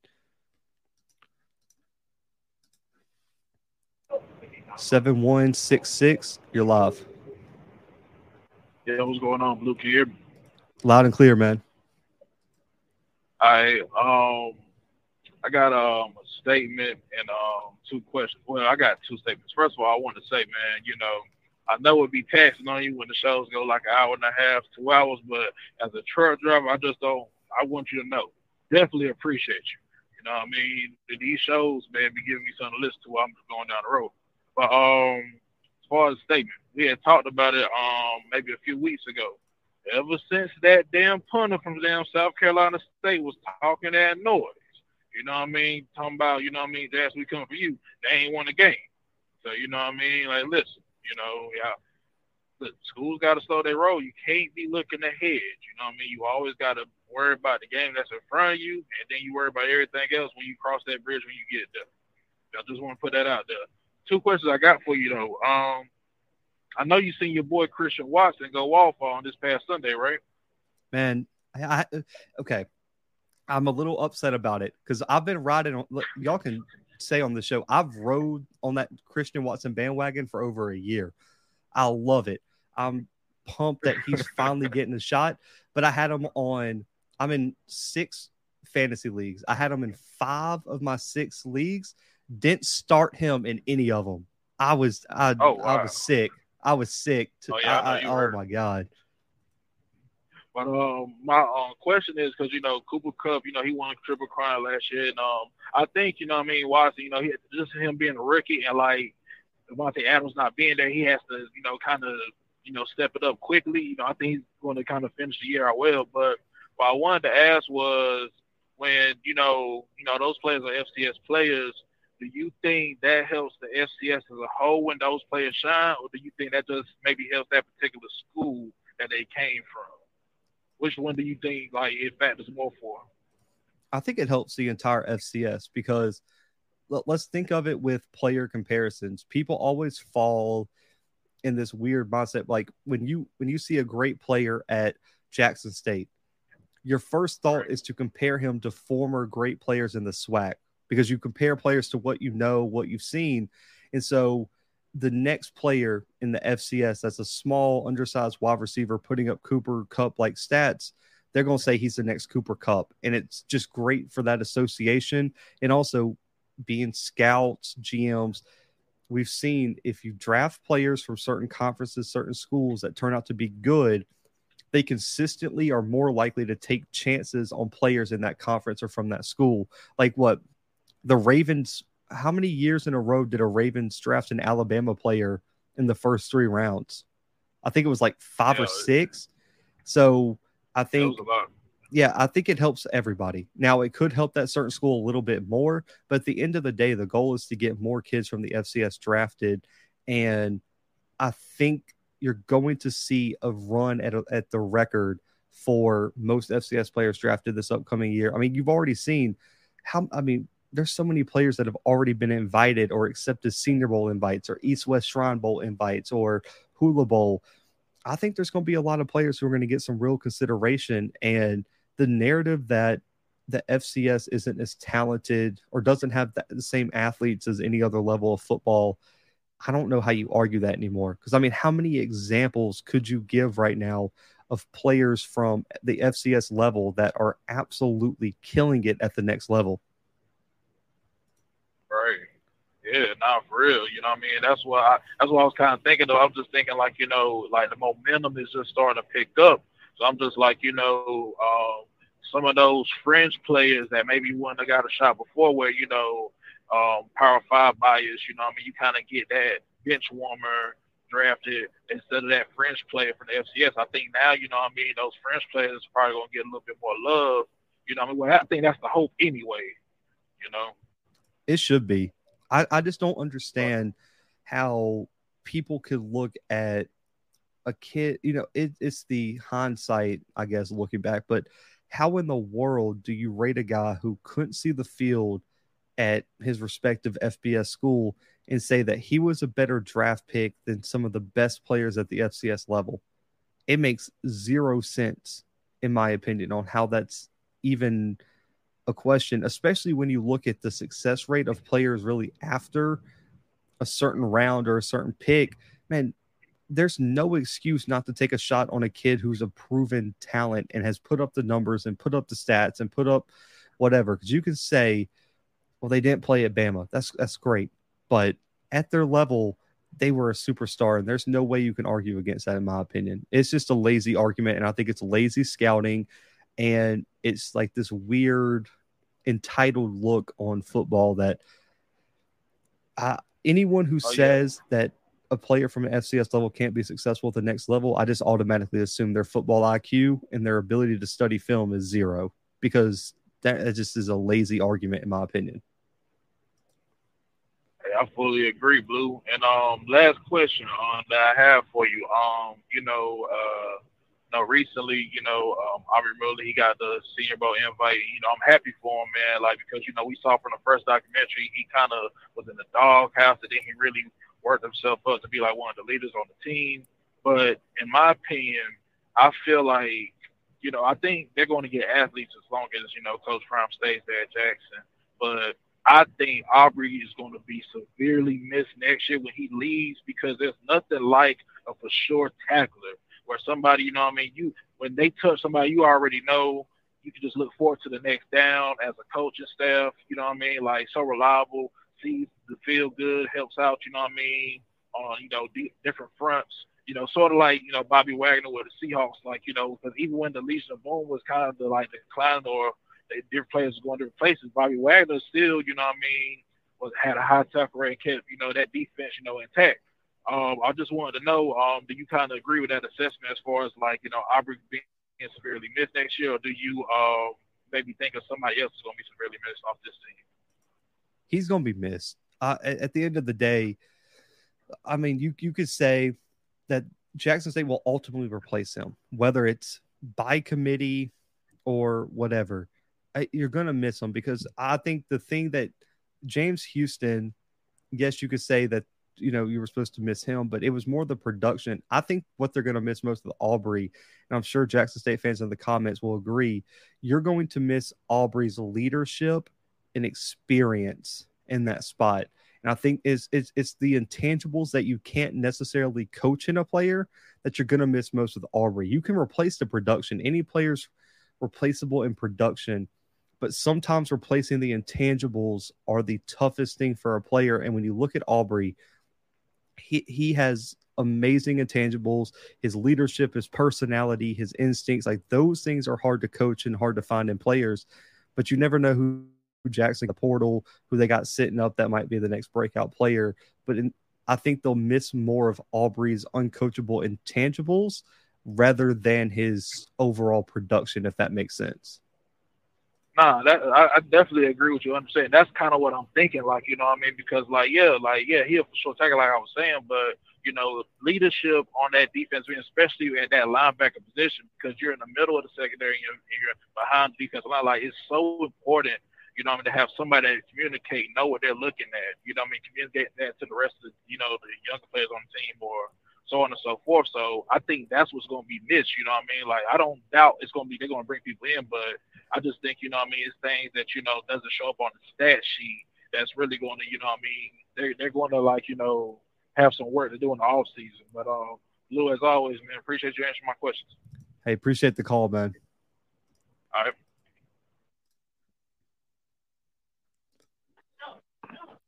Zero 425, you're live. Yeah. I just had a comment for one of your last callers that asked about, why some of these kids out of high school are not drafted or not pursued by FBS schools. My take on that is that a lot of kids coming out of high school aren't mature. Can you hear me? Yeah, you're good. Hello. No, you're here. Okay. You're good. They just haven't matured yet. And so they may have some athletic ability, but there's the FCS seems to find those kids and they mature within their, with whatever school they're going to. And all of a sudden, they become really, really good. And that's why you see a lot of them stepping into the NFL and going beyond, is because now they've matured and everything works right. Everything is, you know what I mean? They can expand upon their athletic ability. I definitely agree with that because there are some late bloomers. Like, look at Cameron Ward and the development that he had. He had 0 offers. Really, I think he had 2 actually coming out of school, both at the FCS level, because of the offense he played in and the coaching that he needed. He comes in, wins the Jerry Rice Award, then puts up 47 passing touchdowns before he leaves for Washington State, and now he's probably a top 3 or 4 quarterback in the Pac-12 right now. Sometimes it's hard to evaluate guys in bad situations, and we talk about that with Jason Brown on the episode tomorrow. And I bring up Cameron Ward, but there are late bloomers. And I think when you look at Cooper Kupp, that's a great example. Also, let's look at the number 1 prospect in the FCS right now. And Cody Mock from North Dakota State. When they got him into the program, he was like 230, 240 as a tight end. And now he's 6'6", 310, and probably the top FCS prospect, the best offensive lineman prospect in the FCS. Sometimes the player development at the FCS level is light years further than what you're going to get at a P5 program. Mm-hmm. Well, I just know that I've got a nephew that plays for Weber State. and he was actually recruited as a defensive lineman. And when he got up there, they made him a tight end. And now he's excelled at that.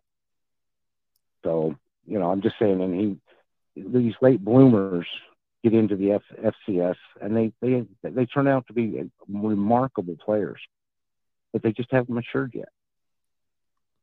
That's a good point. That is a really good point. And then also, Rand in the comments put out here too, I think you're seeing kind of an uptick in recruiting too at the FCS level, just in terms of stars, like the Campbells and everything getting a shit ton of 3 stars. And that's because a lot of the P5 coaches are looking for Band-Aids rather than real solutions. And they're going to eat out of the portal, and it kind of leaves some of those lower to mid-tier 3 stars for the FCS to grab, because they're not getting the same type of looks and offers they are at the FBS level, which could ultimately be a huge increase in talent at the FCS level over the next few years. On top of some of the FCS programs are doing a hell of a job recruiting on the portal too. So at the end of the day, the transfer portal kind of benefits the FCS in multiple ways like that too, where you might not have to always get those late bloomers, early developers, and then we'll kind of see how the talent level shifts in that sort of way. All right. Well, that's all I had. Hey, appreciate you calling in. You bet. Let's see. Go look up Joe Hagg's story. No offers out of high school to Super Bowl winner. FCS is full of those potential stories. Man, there's a bunch of them, man. And I'm trying to think too of some like other ones, but man, like Cooper Kupp is like a ridiculous one. The fact that he has 0 offers, and then also,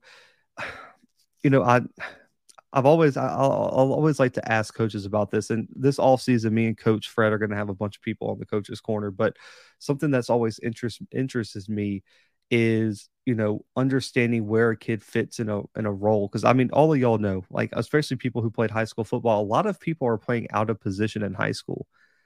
Like you got people playing positions that they would never play at the next level, whether it be college or the NFL.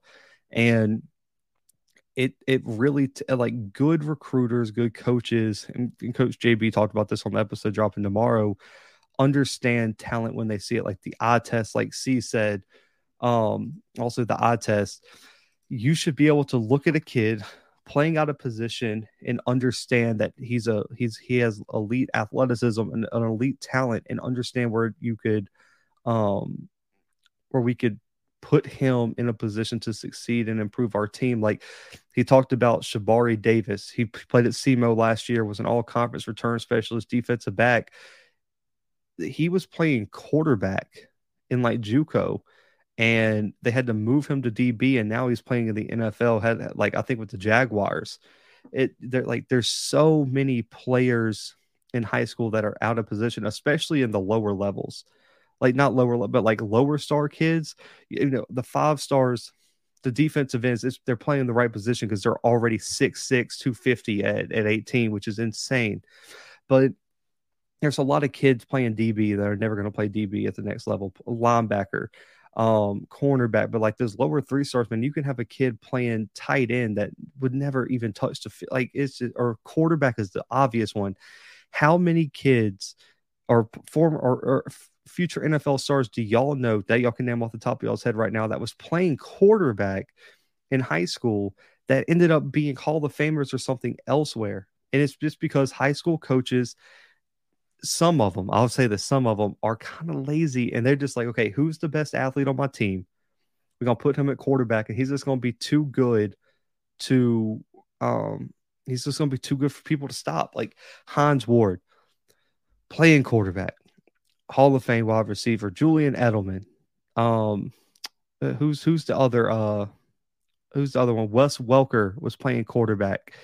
There's just so many, like Nick Marshall. When you look at him, like, I mean, he went to the NFL as a DB and was a quarterback at Auburn. It was let's see, I think it was down. Like, there's a bunch that have went from DB to wide receiver, but that's kind of a position transfer, Sonic Boom, that's really common. Josh Cribbs is another great one where he was playing quarterback and had 0 business. Coach Sanders, there you go. Like, I mean, there are so many great wide receiver cornerbacks that were just thrown at quarterback in high school that at the end of like their high school coach felt like no thought about where there you go, Randall L too. And that was the conversation I had off camera with some coaches about how lazy high school position, like you can recruit a kid at so many different positions. Like every kid in the portal that's not a offensive lineman really, or potentially or potentially, I don't know, like really an offensive lineman, like you just put athlete next to them because you don't know where they're going to end up in terms of development or anything like that. Because look at Trevor Penning. Trevor Penning was the same thing at Northern Iowa. He came in as, if I'm not mistaken, a tight end at like under 250 and matured into like a 6'8", 320 first round pick. Los J said Burt Emanuel and looked like his son will be the same. Probably. How much does a high school player who ran simple game plans versus complex game plans help getting offers from college teams? That is a thing. Okay, so quarterback would be the biggest one, because you would want a quarterback who could be able to grasp the playbook, and with a more complex playbook, they would be able to throw more. They would be able to understand where to put the ball on more route concepts, and also wide receiver potentially, because you hear the critique of some wide receivers that they can't run the full route tree. And that was something that even some of the college systems, Dave, so if you guys follow college ball, you know, Gus Malzahn, Hugh Freeze, Chip Kelly, like that spread RPO type offense when it first came around, the wide receivers were not going to the league because the NFL coaches were aggravated that those guys weren't being trained on how to run the full route tree. Like they were either vert guys, they were like curl route. It was like either a vert, a curl route, and in a post. That was like it. Like they never ran a slant. They never ran an out, like a dig, like nothing. It was like you're either running a post, a vert, and then we had our underneath guy who would just run like simple drag routes. And so I do think it helps if you run a more complex route tree or complex offense, because it shows you in more situations. And also defensively, it shows as a corner that you can do different things. You can run different coverages. You can play man-to-man. You can play in a zone scheme. You can cover the slot. You can cover the boundary. There's a lot of, you can play safety potentially. So I think the complex game plans do help getting offers, but at the end of the day, coaches are still going to take chances on pure athletic ability, regardless of what type of scheme you play in.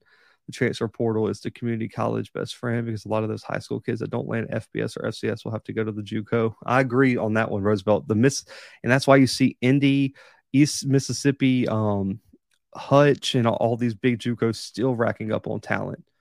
I think the star system kind of messed up recruiting. May Scouts lazy. Definitely agree on that. As I will not argue. I 1,000% agree. Hines Ward is another one.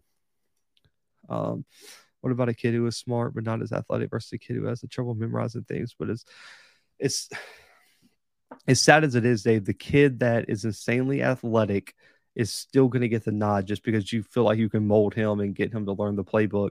But I mean, it also depends on what school, what level, things like that. But it's kind of a give or take. But as a coach, you would rather have the more athletic kid that can fit multiple different roles, and you can just try to mold him into that. Have people, there's ways around him having trouble memorizing the play. As long as it's not the quarterback, at the end of the day, you could probably mold an insanely athletic kid that isn't able to, learn the scheme very well at the end of the day.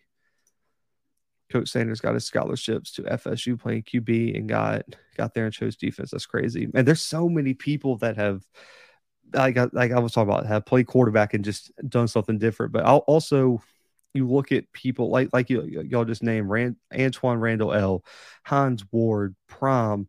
I mean, those guys are on elite level. You can't say Cam Newton. Like Cam Newton was an actual quarterback, and Cam Newton could really throw the football. Listen, I'm an Auburn alum. Like I'm defending Cam to my deathbed. Cam Newton was just a good quarterback, and he was a hell of an athlete too. Like if I got the entire 2010 season on DVD. If you go pick any game in that 2010 season, other than maybe the Mississippi State game, man, you're seeing something different. Cam was special. Like Cam was special in college, and he was special early in the NFL too. He a whole nother level of quarterback. I think made.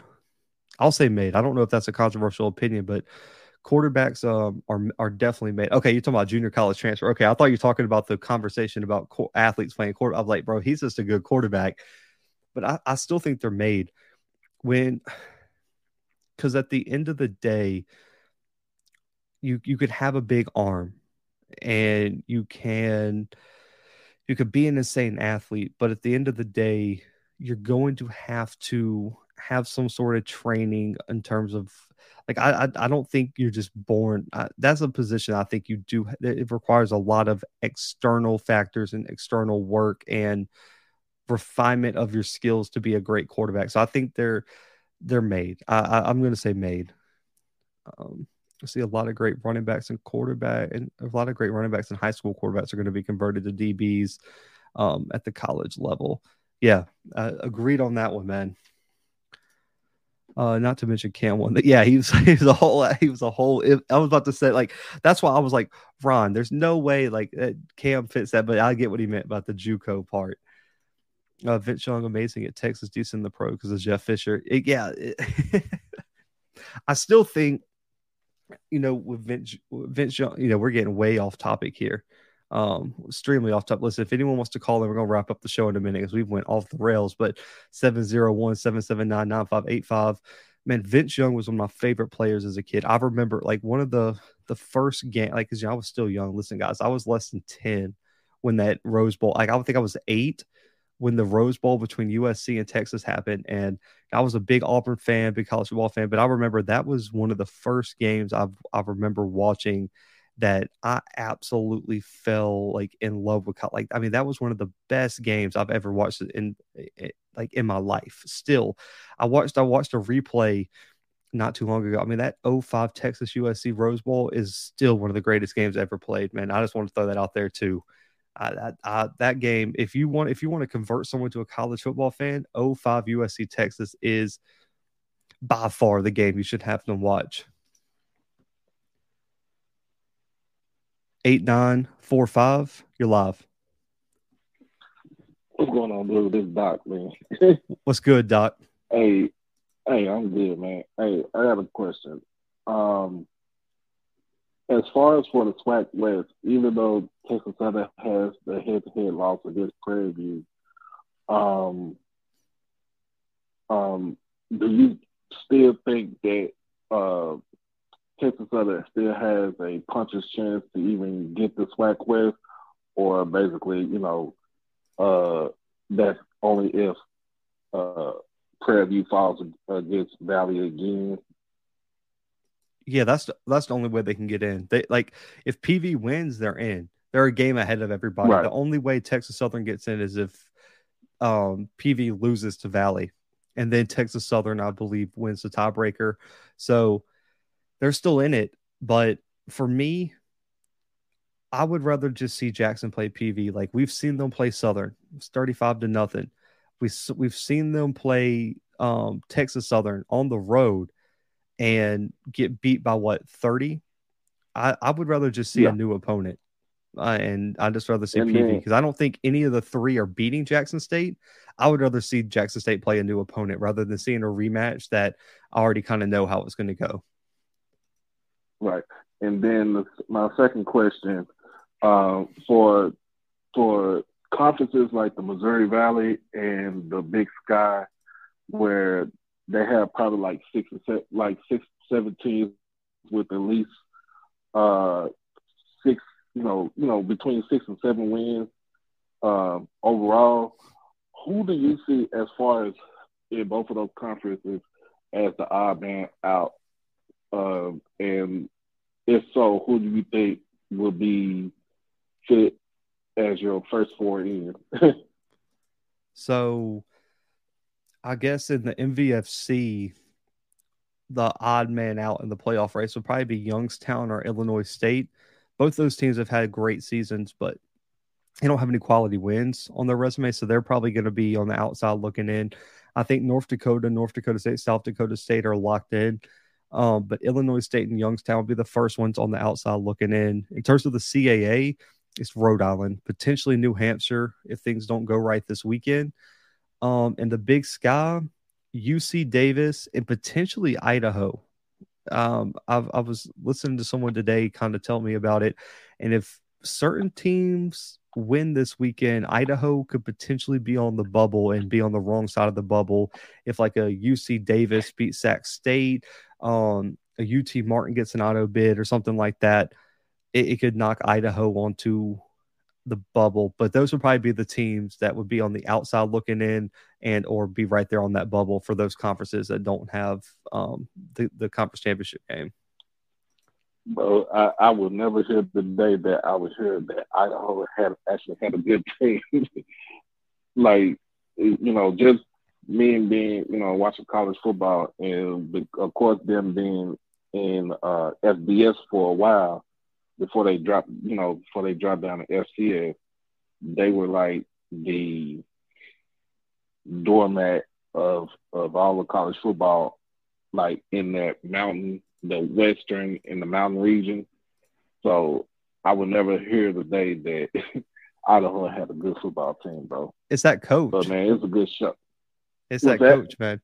Jason Eck is in his first year as the head coach at Idaho. He came from South Dakota State, and he has done an outstanding job. And also, no one saw Giovanni McCoy being the quarterback he was. If you ask anyone in the chat, especially Dave, with the North Dakota State picture, they got a quarterback from South Dakota State this offseason named Jabari Gibbs, who has played at South Dakota State. Everyone thought he was going to be the next big name at Idaho. And Giovanni McCoy stepped in as a freshman and has just taken over. So it was just a lot of things that I think people didn't foresee happening, rolling Idaho's way, man. And like people in the chat say, Idaho is a real dark horse in the playoffs where if they get hot, they can pull off some wins, man. And because that Big Sky is brutal.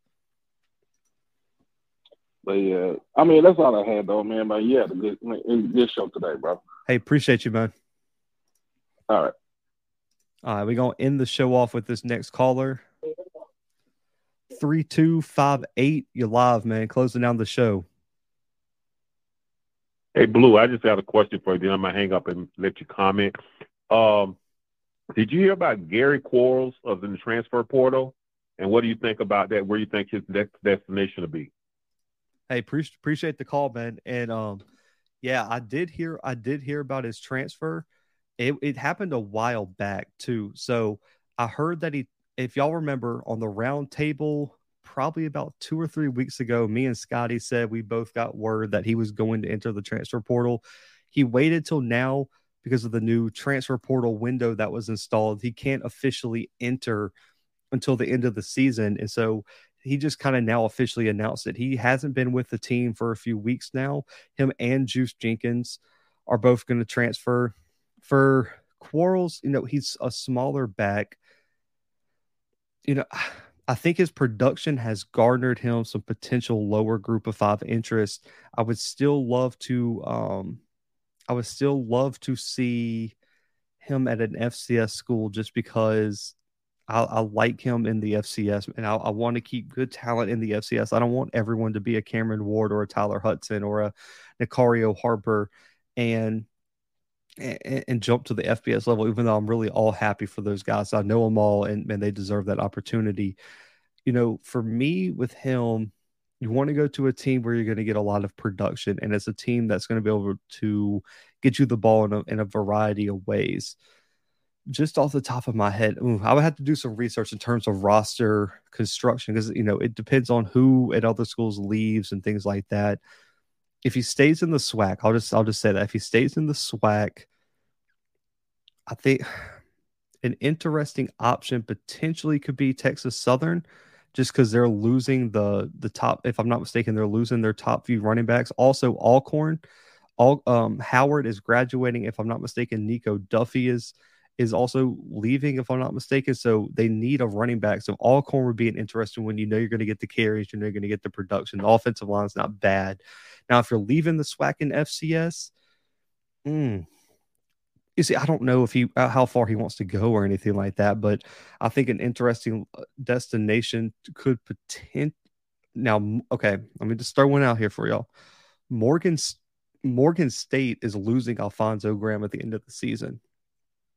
that would be a hell of a replacement if Gary Quarles went up to Morgan State, got with Damon Wilson, and was the new feature back for Morgan State. So I would love to see that. So I'll just leave it at that without, going too much into it. I think Morgan State, Alcorn State could be two that you potentially could see. I think he'd be great fits there.